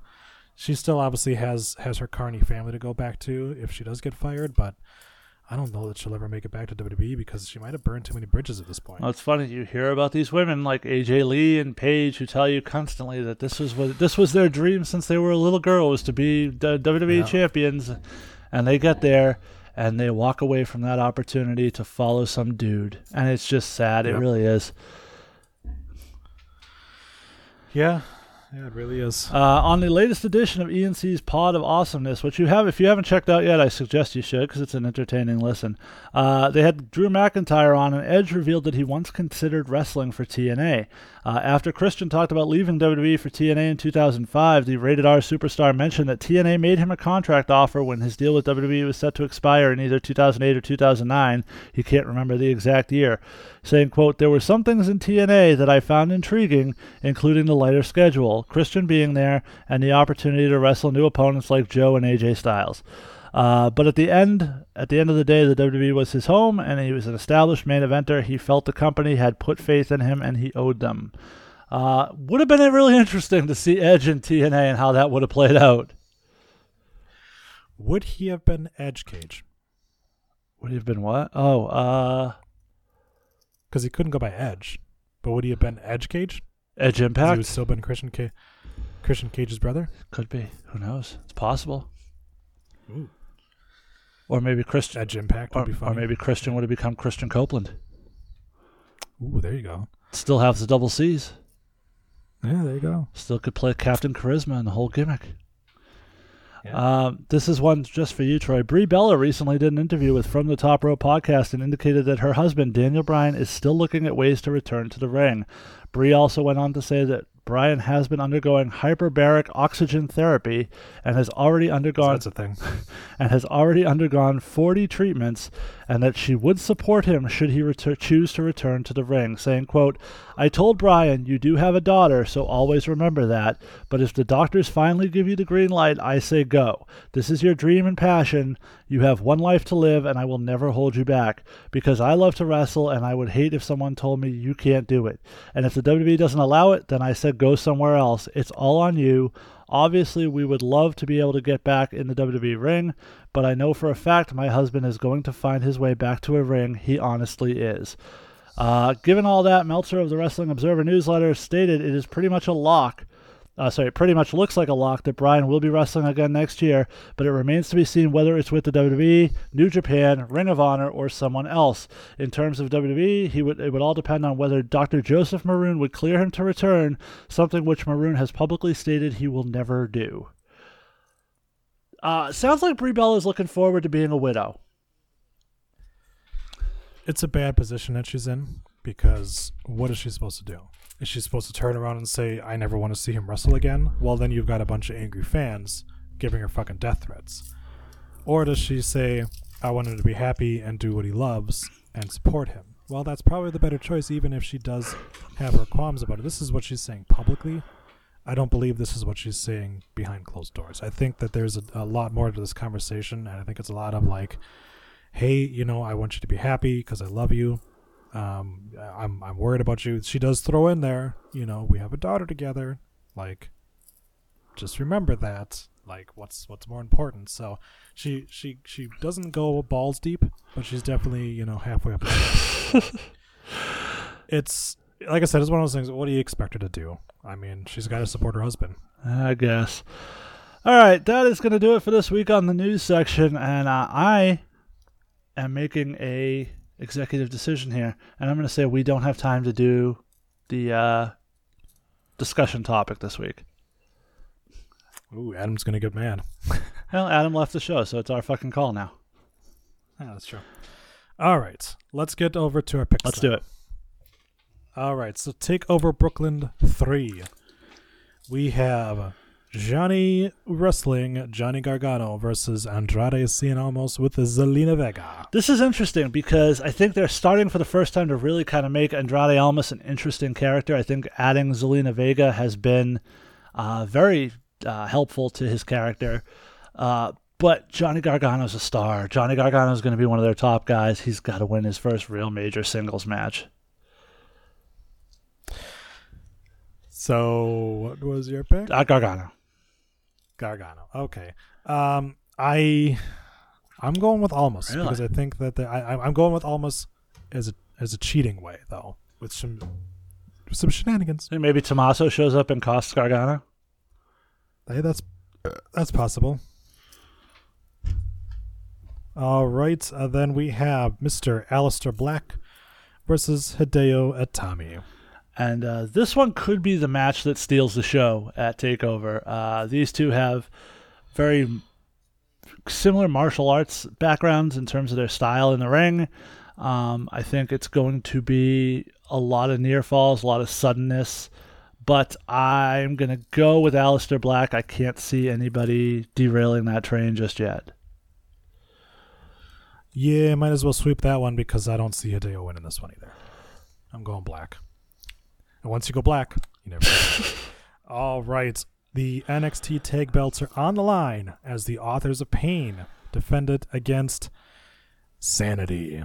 And we don't officially know which members of Sanity it's going to be yet, do we? I mean, they've sort of put up Killian Dane and Alexander Wolf, but they've also started to mix in Eric Young in the last couple shows. So I don't know what the... Well, yeah, and Young just came back, so I would assume they would freebird it if they do win it.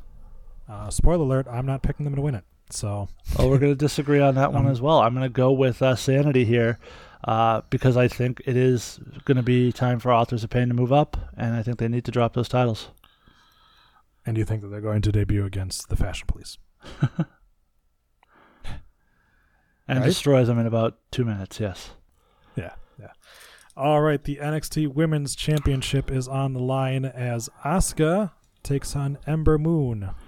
And I rescind my previous comment. I think this is the match that's going to steal the show. I think these two are going to tear the house down. And I think we're finally going to see the crowning of Ember Moon as the new NXT flag bearer for the women's division so that Asuka can move up to the next, to the main roster.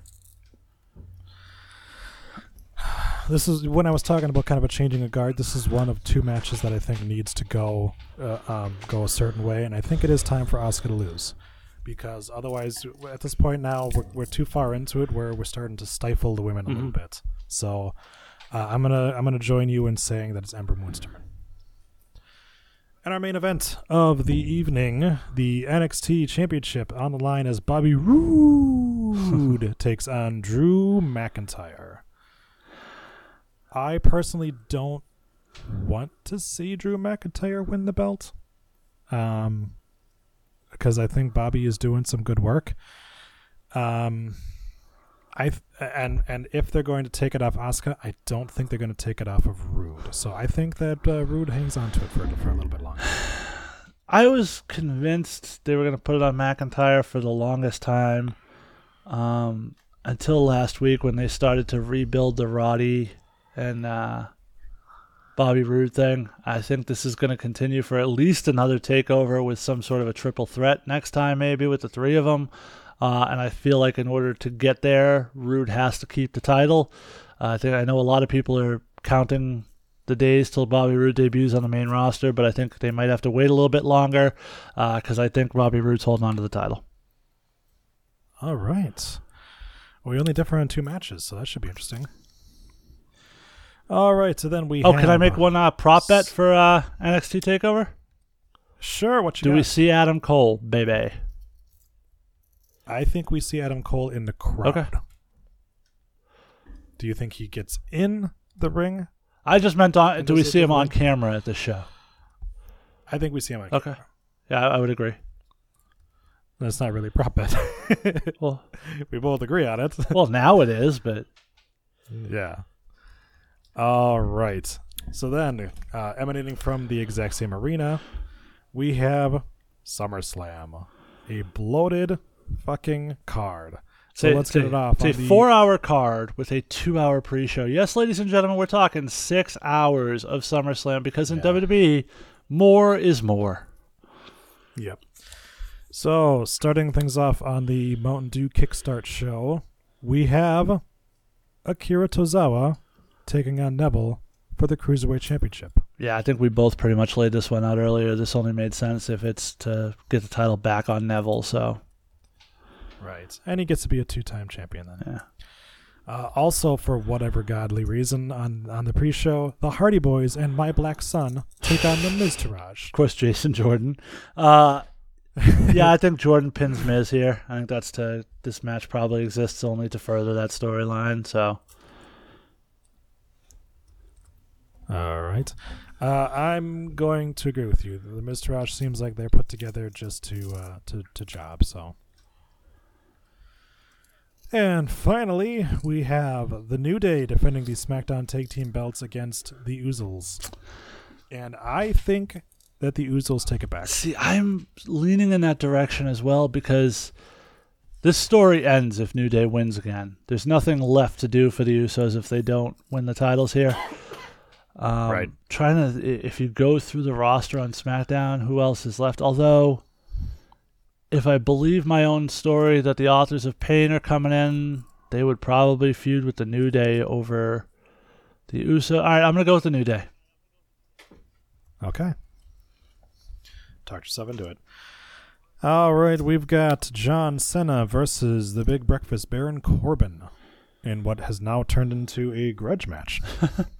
I am going to say I was going to go with Cena right up until SmackDown. I'm going to go with Corbin now. I think this is where they kind of start to rebuild him after that, sort of very public embarrassment on SmackDown.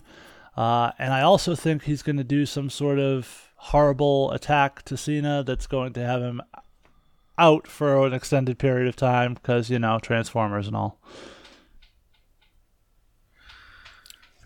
I don't think they're filming that yet. If word is true that Cena is going over to Raw, I think that he would probably request to do it on his back. So I'm going to say that Corbin goes over. No. He just buries people. He doesn't put them over. I'm not Sal. All right. Bray Wyatt, baby. Takes on the Demon King, Finn Balor. King Dong. King Dong himself, Finn Balor. Takes on Bray Wyatt. Who do you got? Got to be the Demon. Again, we saw Wyatt get the clean victory on Raw. That just sort of kill Balor if he loses with the Demon persona in place. You ruin him. I'm going to go... Yeah, you do ruin him. I'm going to also go with the Demon King to beat Wyatt because Wyatt doesn't win matches. So he's won a lot lately. I know. All right, and we have the Enzo on a pole match as the Big Show takes on Big Cass. Who gives a fuck? I'm actually going to say that this is where we see Enzo and Big Cass get back together as a heel team. That was what I said from the beginning. Same thing. Enzo's going to turn on Big Show here. Yeah. Now, do we think... Let's do a prop bet on this. Does Enzo drop a weapon or a deuce from the cage? Yes. All right, so Enzo's going to shit on Big Show. No. He's going to shit on the weapon, then drop it. Oh, there you go. That's a good one. All right, and the piss break match. Randy Orton takes on Rusev. Randy's lost a lot. He's put over a lot of people, and there doesn't seem to be any interest in a push for Rusev at this point. They're just kind of using him to put other guys over. Jesus, this is a tough one.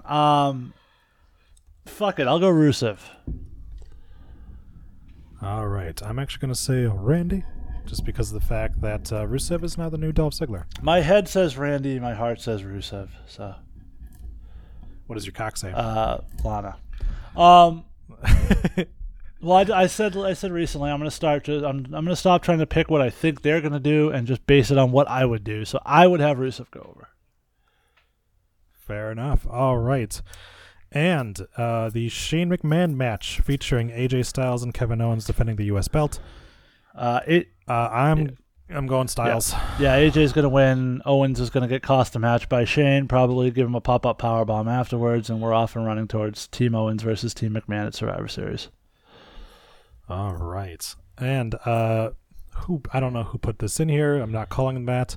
Sheamus and Cesaro put the WWE Raw Tag Team titles on the line against the Fist Brothers. I put that in there because that's their name, Dublin 07. Their name is... all right, whatever. It beats the shit out of the fucking bullshit mosh of names that Adam likes to call them. In any event, Ambrose and Rollins are going to take the tag titles here. Sheamus is going off to film a movie, so... Oh, that is true, yes. I forgot that wasn't in our news. Yep. Sheamus is going off to film a movie, and the Fist Brothers fisted each other, so they should be extra fisty. So we should be good on that. That's so weird, because... somebody who's not in our show keeps showing up on the rundown, so I'm not sure what's going on there. For the WWE Championship is on the line as Jinder Mahal with the Singh Brothers takes on Shinsuke Nakamura. Okay, so we talked about this earlier. You think that Jinder's holding on to this title, is what you said earlier. I disagree. I think Nakamura is winning the title here. I think they're going to get that big moment with everybody singing the song. And probably get footage of everybody singing his song as they leave the arena. And the reason I say that is because they are very soon going over on a tour of India, and I think on that tour in India, Jinder's going to win the title back. Fair enough. Okay, well, I'm going to go with Jinder retaining via shenanigans. Evil shenanigans. Maybe a re-debuting Dolph Ziggler. I don't know. All right, the Raw Women's Championship is online as Alexa Bliss takes on the boss, Sasha Banks. It's boss time! Yeah, the thing I love about this match is that I really have no idea which way it goes, and I know that these girls legitimately don't like each other. Just goes to show you can dislike somebody in this business and work great matches with them, because these two had a great match the last time out. I think they're even going to up their game this time. I think this has to be the moment for Sasha to get the big win. Otherwise, I don't see what you do with it. They've already sort of set in place a great storyline with Sasha winning and refusing to kind of give the shot to Bayley, which I think is where we're going to go down the line. But on this night, I'm going to pick Sasha to win the title. All right, I'm actually going to go with Bliss. Whoa. So that this can lead to Nia Jax finally getting her shot, simply because of the fact that I think that the plan was for Sasha to win the belt and then for Bayley to go at it. But nobody likes Bayley anymore, so fuck her. So I'm going to go with Bliss. All right, in another piss break match, Naomi defends her championship against Natalya. Naomi's going to win. Should just make sure at this point, put in some fart sound. All right, I'm gonna go ahead and sweep that one as Naomi.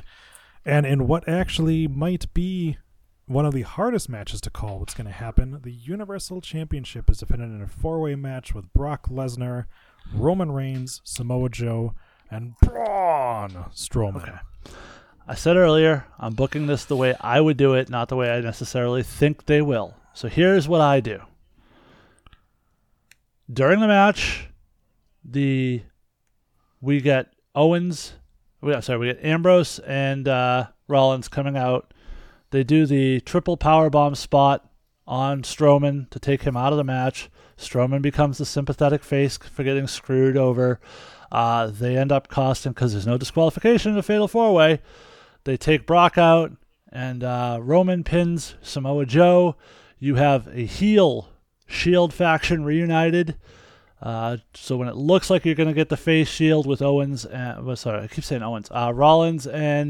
Ambrose, and then later on in the show you find out that they're actually aligned as a heel stable with Roman. Very similar to what they did with Chyna, Triple H, and Kane a few years ago at a SummerSlam. And this is going to set up down the road Balor and the Club versus the Shield.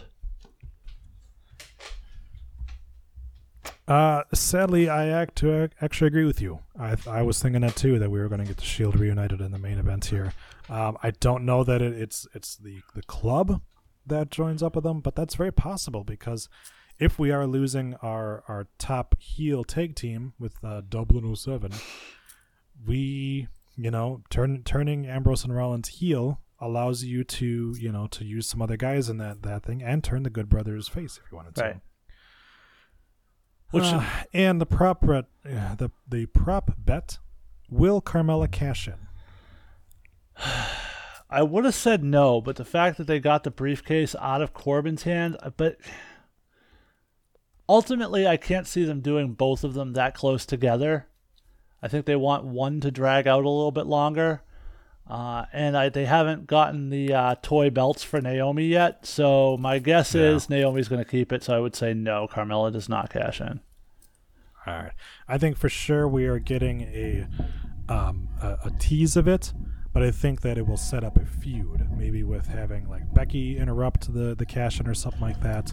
So I'm thinking no as well. All right. And, do we want to do Adam's voicemail? Fuck it. Let's just listen to it. All right. Well, now I don't want him to cry later. It was my first week off the show, and you made me call in, and you didn't play it. We may not answer his question, but we can at least play it. Still wants to be a part of the show. You see how this works? He's thirsty, Troy. He's thirsty as hell. Yep. I saw him pop in on the rundown. Oh, did he? I didn't even see that. All right. Yeah. Hey guys, my name is Adam. Long-time listener, first-time caller. No seriousness. Before I get to the discussion topic this week, because apparently I won the fantasy league somehow. 2 weeks ago. I'm not sure how that happened. I'm sure you guys have mentioned it already, but I want to give my thoughts and well wishes to the Nature Boy Ric Flair and his recovery from his health issues that he's been having over the past few days. So, kick ass, Nature Boy. Elsewhere, the discussion topic for this week's program. Given the current roster situation on Raw and SmackDown, before any kind of dumb superstar shakeup they plan on doing in the next couple weeks, given that the next major pay-per-view is the Survivor Series in November, given that they are probably going to do a brand versus brand Survivor Series match again, what is your ideal Raw roster and SmackDown roster for a 5-on-5 Survivor Series elimination match, brand versus brand? Again, given the rosters as they are right now going into SummerSlam. Finally, before I go, that Baron Corbin thing was bullshit and you know it. Thanks. Bye. Well, I've already proven Adam wrong in that last statement, so we're not going to go there. We'll talk about when teams of 5 strive to survive at the Survivor Series. This was something I should have had some prep time to do. But off the top of my head, your Raw team has to have your let's be real, your champions have to be on this team if you're talking about the best 5 versus the best 5. So that means you're putting The Miz on the Raw side. You're putting, I'm going to say Roman Reigns, because like I said, I think Roman Reigns is winning the title at SummerSlam. So Roman and The Miz are already on the roster. I think you got to put Joe on there. I think you got to put Braun on there. You're not going to put Brock on there because, he's Brock. And I think Kurt Angle would throw his son in that last spot just because, nepotism. So that would be the 5 I would go with, or I think they would go with, I should say. The SmackDown side would probably be, well, we're going to go champions. And again, I have Nakamura winning that match. So Nakamura, I have, who's my U.S. champ? AJ Styles, Kevin Owens, Shane McMahon, and Baron Corbin. Fair enough. I would say for the Raw side, the Shield and the Hardys. And for the SmackDown side, the New Day. And I would probably say Juan Cena and Shinsuke. This just in, I just got a breaking news alert from Twitter, Troy. Apparently, what do we have here? OkCupid has banned white supremacists from their dating service. Oh, which means Well, that's not very there's nice. big money in a white supremacist dating service somewhere. So if you're an internet developer, get on that shit. Yeah, there you White go. supremacists need love too, right? Mm-hmm. Everybody needs love. If there's a fucking farmerslove.com or whatever like that. Christian Mingle, Farmers Only. There's one for everybody. Mm-hmm. All right. So with that, let's go ahead and take it to your local indie news. Or not so much news, but... Put some plugs in your asshole. Yeah, let's put some plugs in that ass. And that is the new tagline. There you go. BCW Summer Sizzle is Friday, August 18th at the Columbus Club in West Allis. So if we can get this out tonight, it will be tomorrow, or if you listen to this Friday, get your tickets now because the show's tonight. Head to BrewCity1.com to save money on tickets. The card so far is Sierra will take on Evil Dis again, but this time with special referee Frankie DeFalco. A tag team grudge match between the Heathens, the Brew City Bruiser, and Kahagas take on Max Holiday and Russ Jones. And a rematch from May's BCW Retribution, AIWF Women's Champion Midwest Slayer Stacy Shadows takes on the Golden Goddess Lena D'Oro. GFW star Marsh Rocket, I guess that's a thing. Whatever, I don't give a fuck. He's going to be released soon. We'll take on Mr. Swagnificent, Jared Jax. And the BCW tag titles are on the line as Hardcore Impact, which is Hardcore Craig and Paulie Tomaselli, take on Onyx Andretti and His Holiness Sean Priest. I got very excited. I thought it was going to be Hardcore Holly and Johnny Impact. That would be for a great. moment. If you're looking for some middle-of-the-week wrestling action, you can check out UFO Wrestling Big Bang 2017 as we return to the Malden Irish American Club on Wednesday night, August 23rd. Doors will open at 7 p.m. for a special meet and greet. Tickets are $12 general admission. Reserved front row seats are available on advanced purchase only. All other tickets are first come, first serve. This card is pretty stacked. It's going to be headlined by UFO Heavyweight Championship being defended as the Kingpin Brian Malonis takes on the Dirty Daddy Chris Dickinson. UFO Tag Team title is going to be on the line as Bo Douglas and Josh Briggs look for a measure of revenge after being sneak attacked and sucker punched by the Cool People last time at UFO Wrestling. Teddy Goods is going to take on Ilya Markopoulos in a battle of two of the best unsigned talents in the New England area. The selfie-made man Vern Vicalo is going to take on Impact Wrestling star Robbie E. An intergender match is going to pit Davian versus Josh Briggs. We're also going to have on the show Furio Falcone, Aaron Amadeus, Benny Jux, and much, much more. That is this Wednesday night. UFO Wrestling, August 23rd. Well, if you're a Josh Briggs fan, you're getting a double dose. Absolutely, and you should. If you're not a Josh Briggs fan, you should be, because that kid's going to get signed in the not too distant future. He's got all the tools.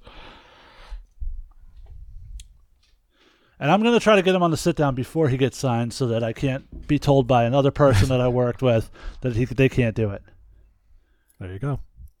What's going on over at APW? At APW, 3 days later, I'm going to be very busy that week. Saturday night, August 26th at the Boys and Girls Club of Lower Merrimack Valley, 18 Maple Street, Salisbury, Massachusetts.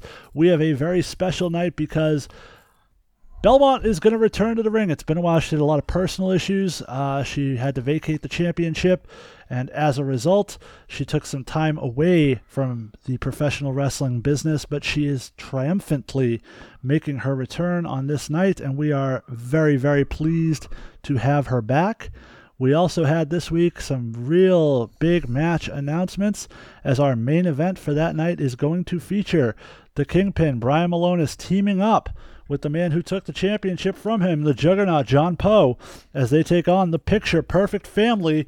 Going to be some combination of the selfie-made man, Vern Vicalo, Perfect Dan Terry, or Slam Dance Tim Lennox. They're going to have Uncle Eddie in their corner. The APW New England Championship is going to be on the line as Xavier Bell takes on Buddy Romano. We're also going to see the APW Tag Team Championship as the Tenacious 2 take on the Main State Posse. And the Women's Championship going to be defended as Vanity Vixen takes on Adira with Uncle Eddie. Also appearing on the show, I mentioned Belmont making her return. We're going to have the Hampton Beach Bad Boy Hunter Ward, the Dynasty, Bo Douglas, the Canadian legend Matt Loudon with John Fabulous, Cousin Larry, Setherin, and the unequaled one, Todd Sobel. So much more. $12 at the door. Advanced tickets are $10. You can reserve front row seats for $15. Check out AtlanticProWrestling.com/products to purchase your tickets. Doors open at 6 p.m. and the bell time is at 6:30. All right. Well, if you're in the Peabody, Massachusetts area, which I am not, check out Liberty Stage Wrestling as they present Heard You Missed Us, We're Back. Really? That's the name you came up with? Saturday, September 9th from the John McCarthy Elementary School in Peabody, Massachusetts. Main event is the Liberty States Heavyweight Championship match between Christian Casanova as he defends against Dynamite Danny Miles. Todd Sopel will be defending his No Limits title in an open challenge. I'm assuming there's going to be some kind of limits to that match, though. This is where Adam goes, fuck you guys. Fuck you guys. Josh Briggs, yet again getting around, is going to take on Xavier Bell. Also appearing, and I'm sorry if I butcher these names. That's Ilya Markopoulos.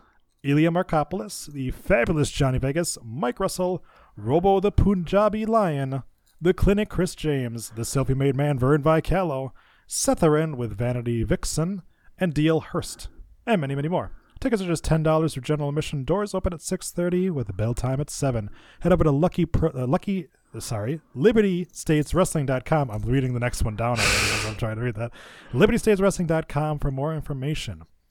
And if you are in the Clinton, Massachusetts area, which I will never be in, check out Lucky Pro Wrestling as they present Fall Frenzy. It's Saturday, October 14th from the Elks Hall in Clinton, Massachusetts. Get lucky.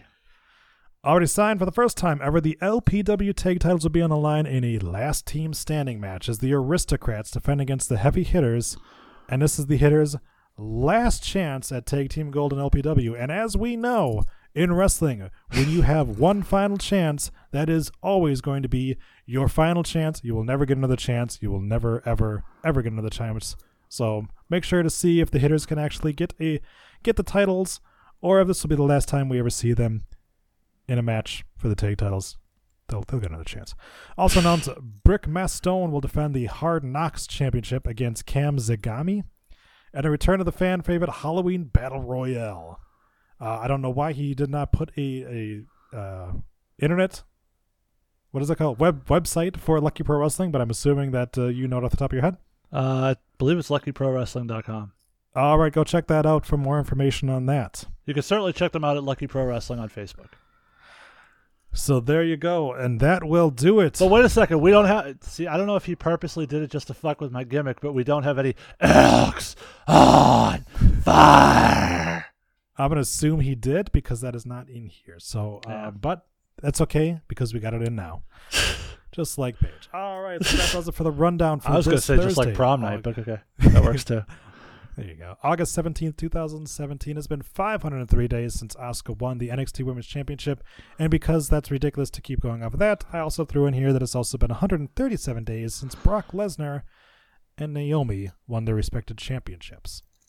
Go to audibletrial.com/rundown for a free audiobook and a free audiobook and a 30-day free trial. Yes, that's a new thing with this new edition of the Rundown. We have gotten you an Audible trial. So you go there, you subscribe to it, you get a free 30-day trial and a free audiobook. It's never been done before on this show. We're very excited to bring this to you. That's right. It's also something that no other podcast will offer you ever. Check us out on Twitter at rundownpodcast.com to go over there right now to see Baron Corbin with Crying Jordan on his chest.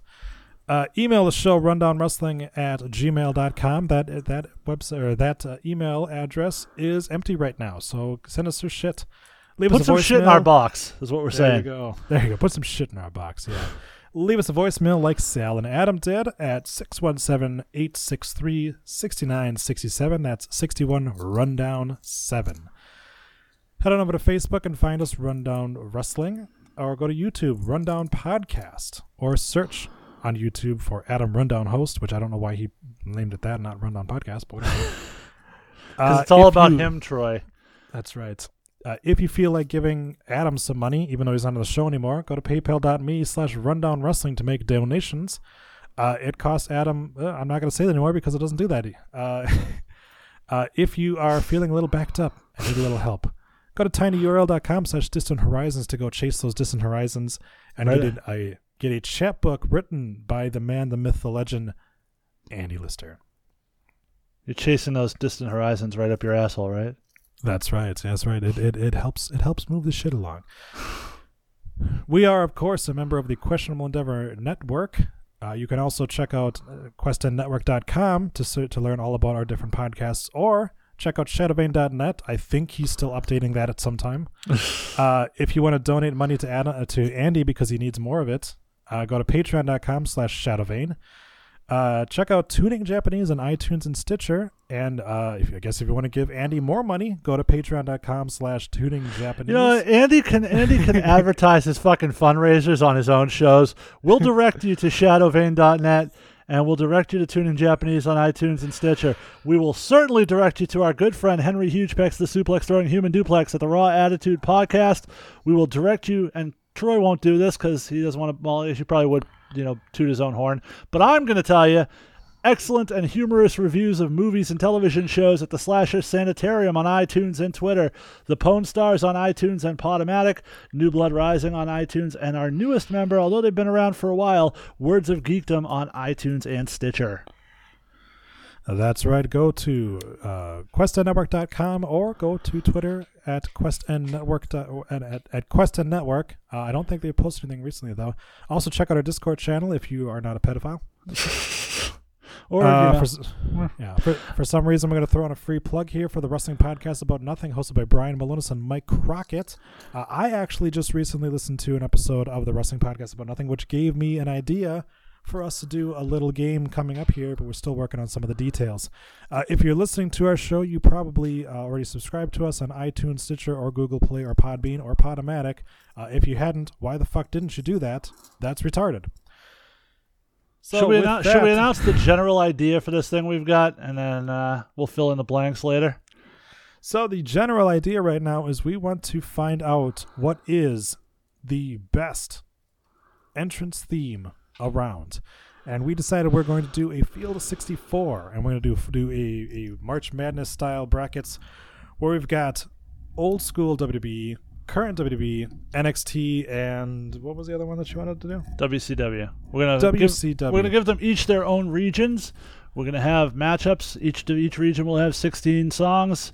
There will be 8 matchups per region. We will continue to go down, very similar to the NCAA, until we find out who the best theme song of all time is. And the best part of it is you will all get to vote. We're going to set up some surveys, put them on our Facebook page. You can go on there and pick which songs you want to vote for, and the ones that get the most votes will move on in the tournament. This is not going to be our opinion. This will be the voice of the people determining this. That's right. And if you have any suggestions on theme songs that need to be in this tournament to make sure that we don't leave anything out, please email the show, rundownwrestling@gmail.com, or drop us a tweet at rundownpodcast. So with that, special thanks to all of you for listening. Also, a nice little shout out to Kenny Lockhart for being the only person who decided to get into the what I'm going to now call this week the Lockhart Lounge. There you go. And well, see, I think we kind of got screwed by Adam changing us to Wednesdays, and then we changed it back to Thursdays, and I think it just screwed people up. So hopefully we'll get the message out that we are back on Thursday nights. That's right. So thank you to Jason for being on the show. Thank you. Thank you to Ray Williams for our logo, and thanks as well to Jason for our brand new theme song that you heard start off the show. An ever-evolving but ever-amazing theme song. I hope everyone enjoys it. That's right. Next week, join us again on Thursday around this same time, this same channel, as we bring you a review of SummerSlam and TakeOver, as well as Raw and SmackDown for the week. We may have a little something special regarding TakeOver. I'm working on it, so I don't want to put the cat out of the bag, but just stay tuned to the Rundown feed. There may be something coming. That's right. And if you haven't already, make sure to check out the Rundown Sit-Down with Jason Rumble. Possibly one of the best that Jason has done so far. And it was so good, we had to break it into 2 parts. So is that next one coming out on Monday, or will that be the following week? It'll be the following Monday. We release on an every other week schedule with the sit-downs, and just to keep everything going, I'm going to do it that way. But I appreciate it. I've actually gotten some great feedback from that. It's a very poignant, very open, very raw and real discussion. Jason talks about a lot of things a lot of people wouldn't necessarily be very open about, but he does. He brings it all, holds nothing back, takes some shots at some people, very, very honest about his opinions of a lot of people. So I certainly encourage you to go check it out and give it a listen. That's right. And, with that one especially, not only is he talking about a lot of the different workers, but he is very candid with a lot of the drug and alcohol abuse that he had to suffer through. It's really great to hear how he was able to overcome those and become the guy he is today. So make sure to give that a listen. And, head on over to iTunes, give us a 4-star review, because nobody reads 5-star reviews. But other than that, we should also throw a quick mention out to Adam's newest edition of Nitromania. I believe this week is the big one with the Halloween Havoc recap with Henry Hugepex joining in. So I want to throw him a quick plug for that. When is any timetable on when NXT Revisited is going to be returning to the airwaves of the Questionable Endeavor Network? Currently, I am looking at the second week in September. Okay. That might have been moved up considering my current situation, but we will see. It's really dependent on when I get some time, obviously with the new baby and everything like that. It makes it a little difficult, but yeah. I intend to have that show back up and running by at least mid-September, as well as I got a lot of work to do, because I'm also bringing us, of course, a glow stick, which will be coming out every Friday, I think is what we decided on there. And they just got renewed for a second season, so you'll have even more to talk about down the road. That's right. So really cool things coming down the pipeline there. If you don't know our release schedule, head on over to facebook.com/Rundown Wrestling and see our new banner picture, which is our release schedule. We might have a couple of extra things thrown in there. Obviously, the sit down is an every other week thing, so we might throw something in on those weeks that the sit down's not in, as well as maybe a couple special little episodes here and there. So we are still a work in progress here on the new management side of things, so we don't really have an outro, because we're not going to do that super fucking tired shit that we've been doing this whole entire time. So tune in next week. We will be back to shove more audio in your ear holes and more things. Oh, never mind. You get the gist. Bye-bye. See you next Thursday.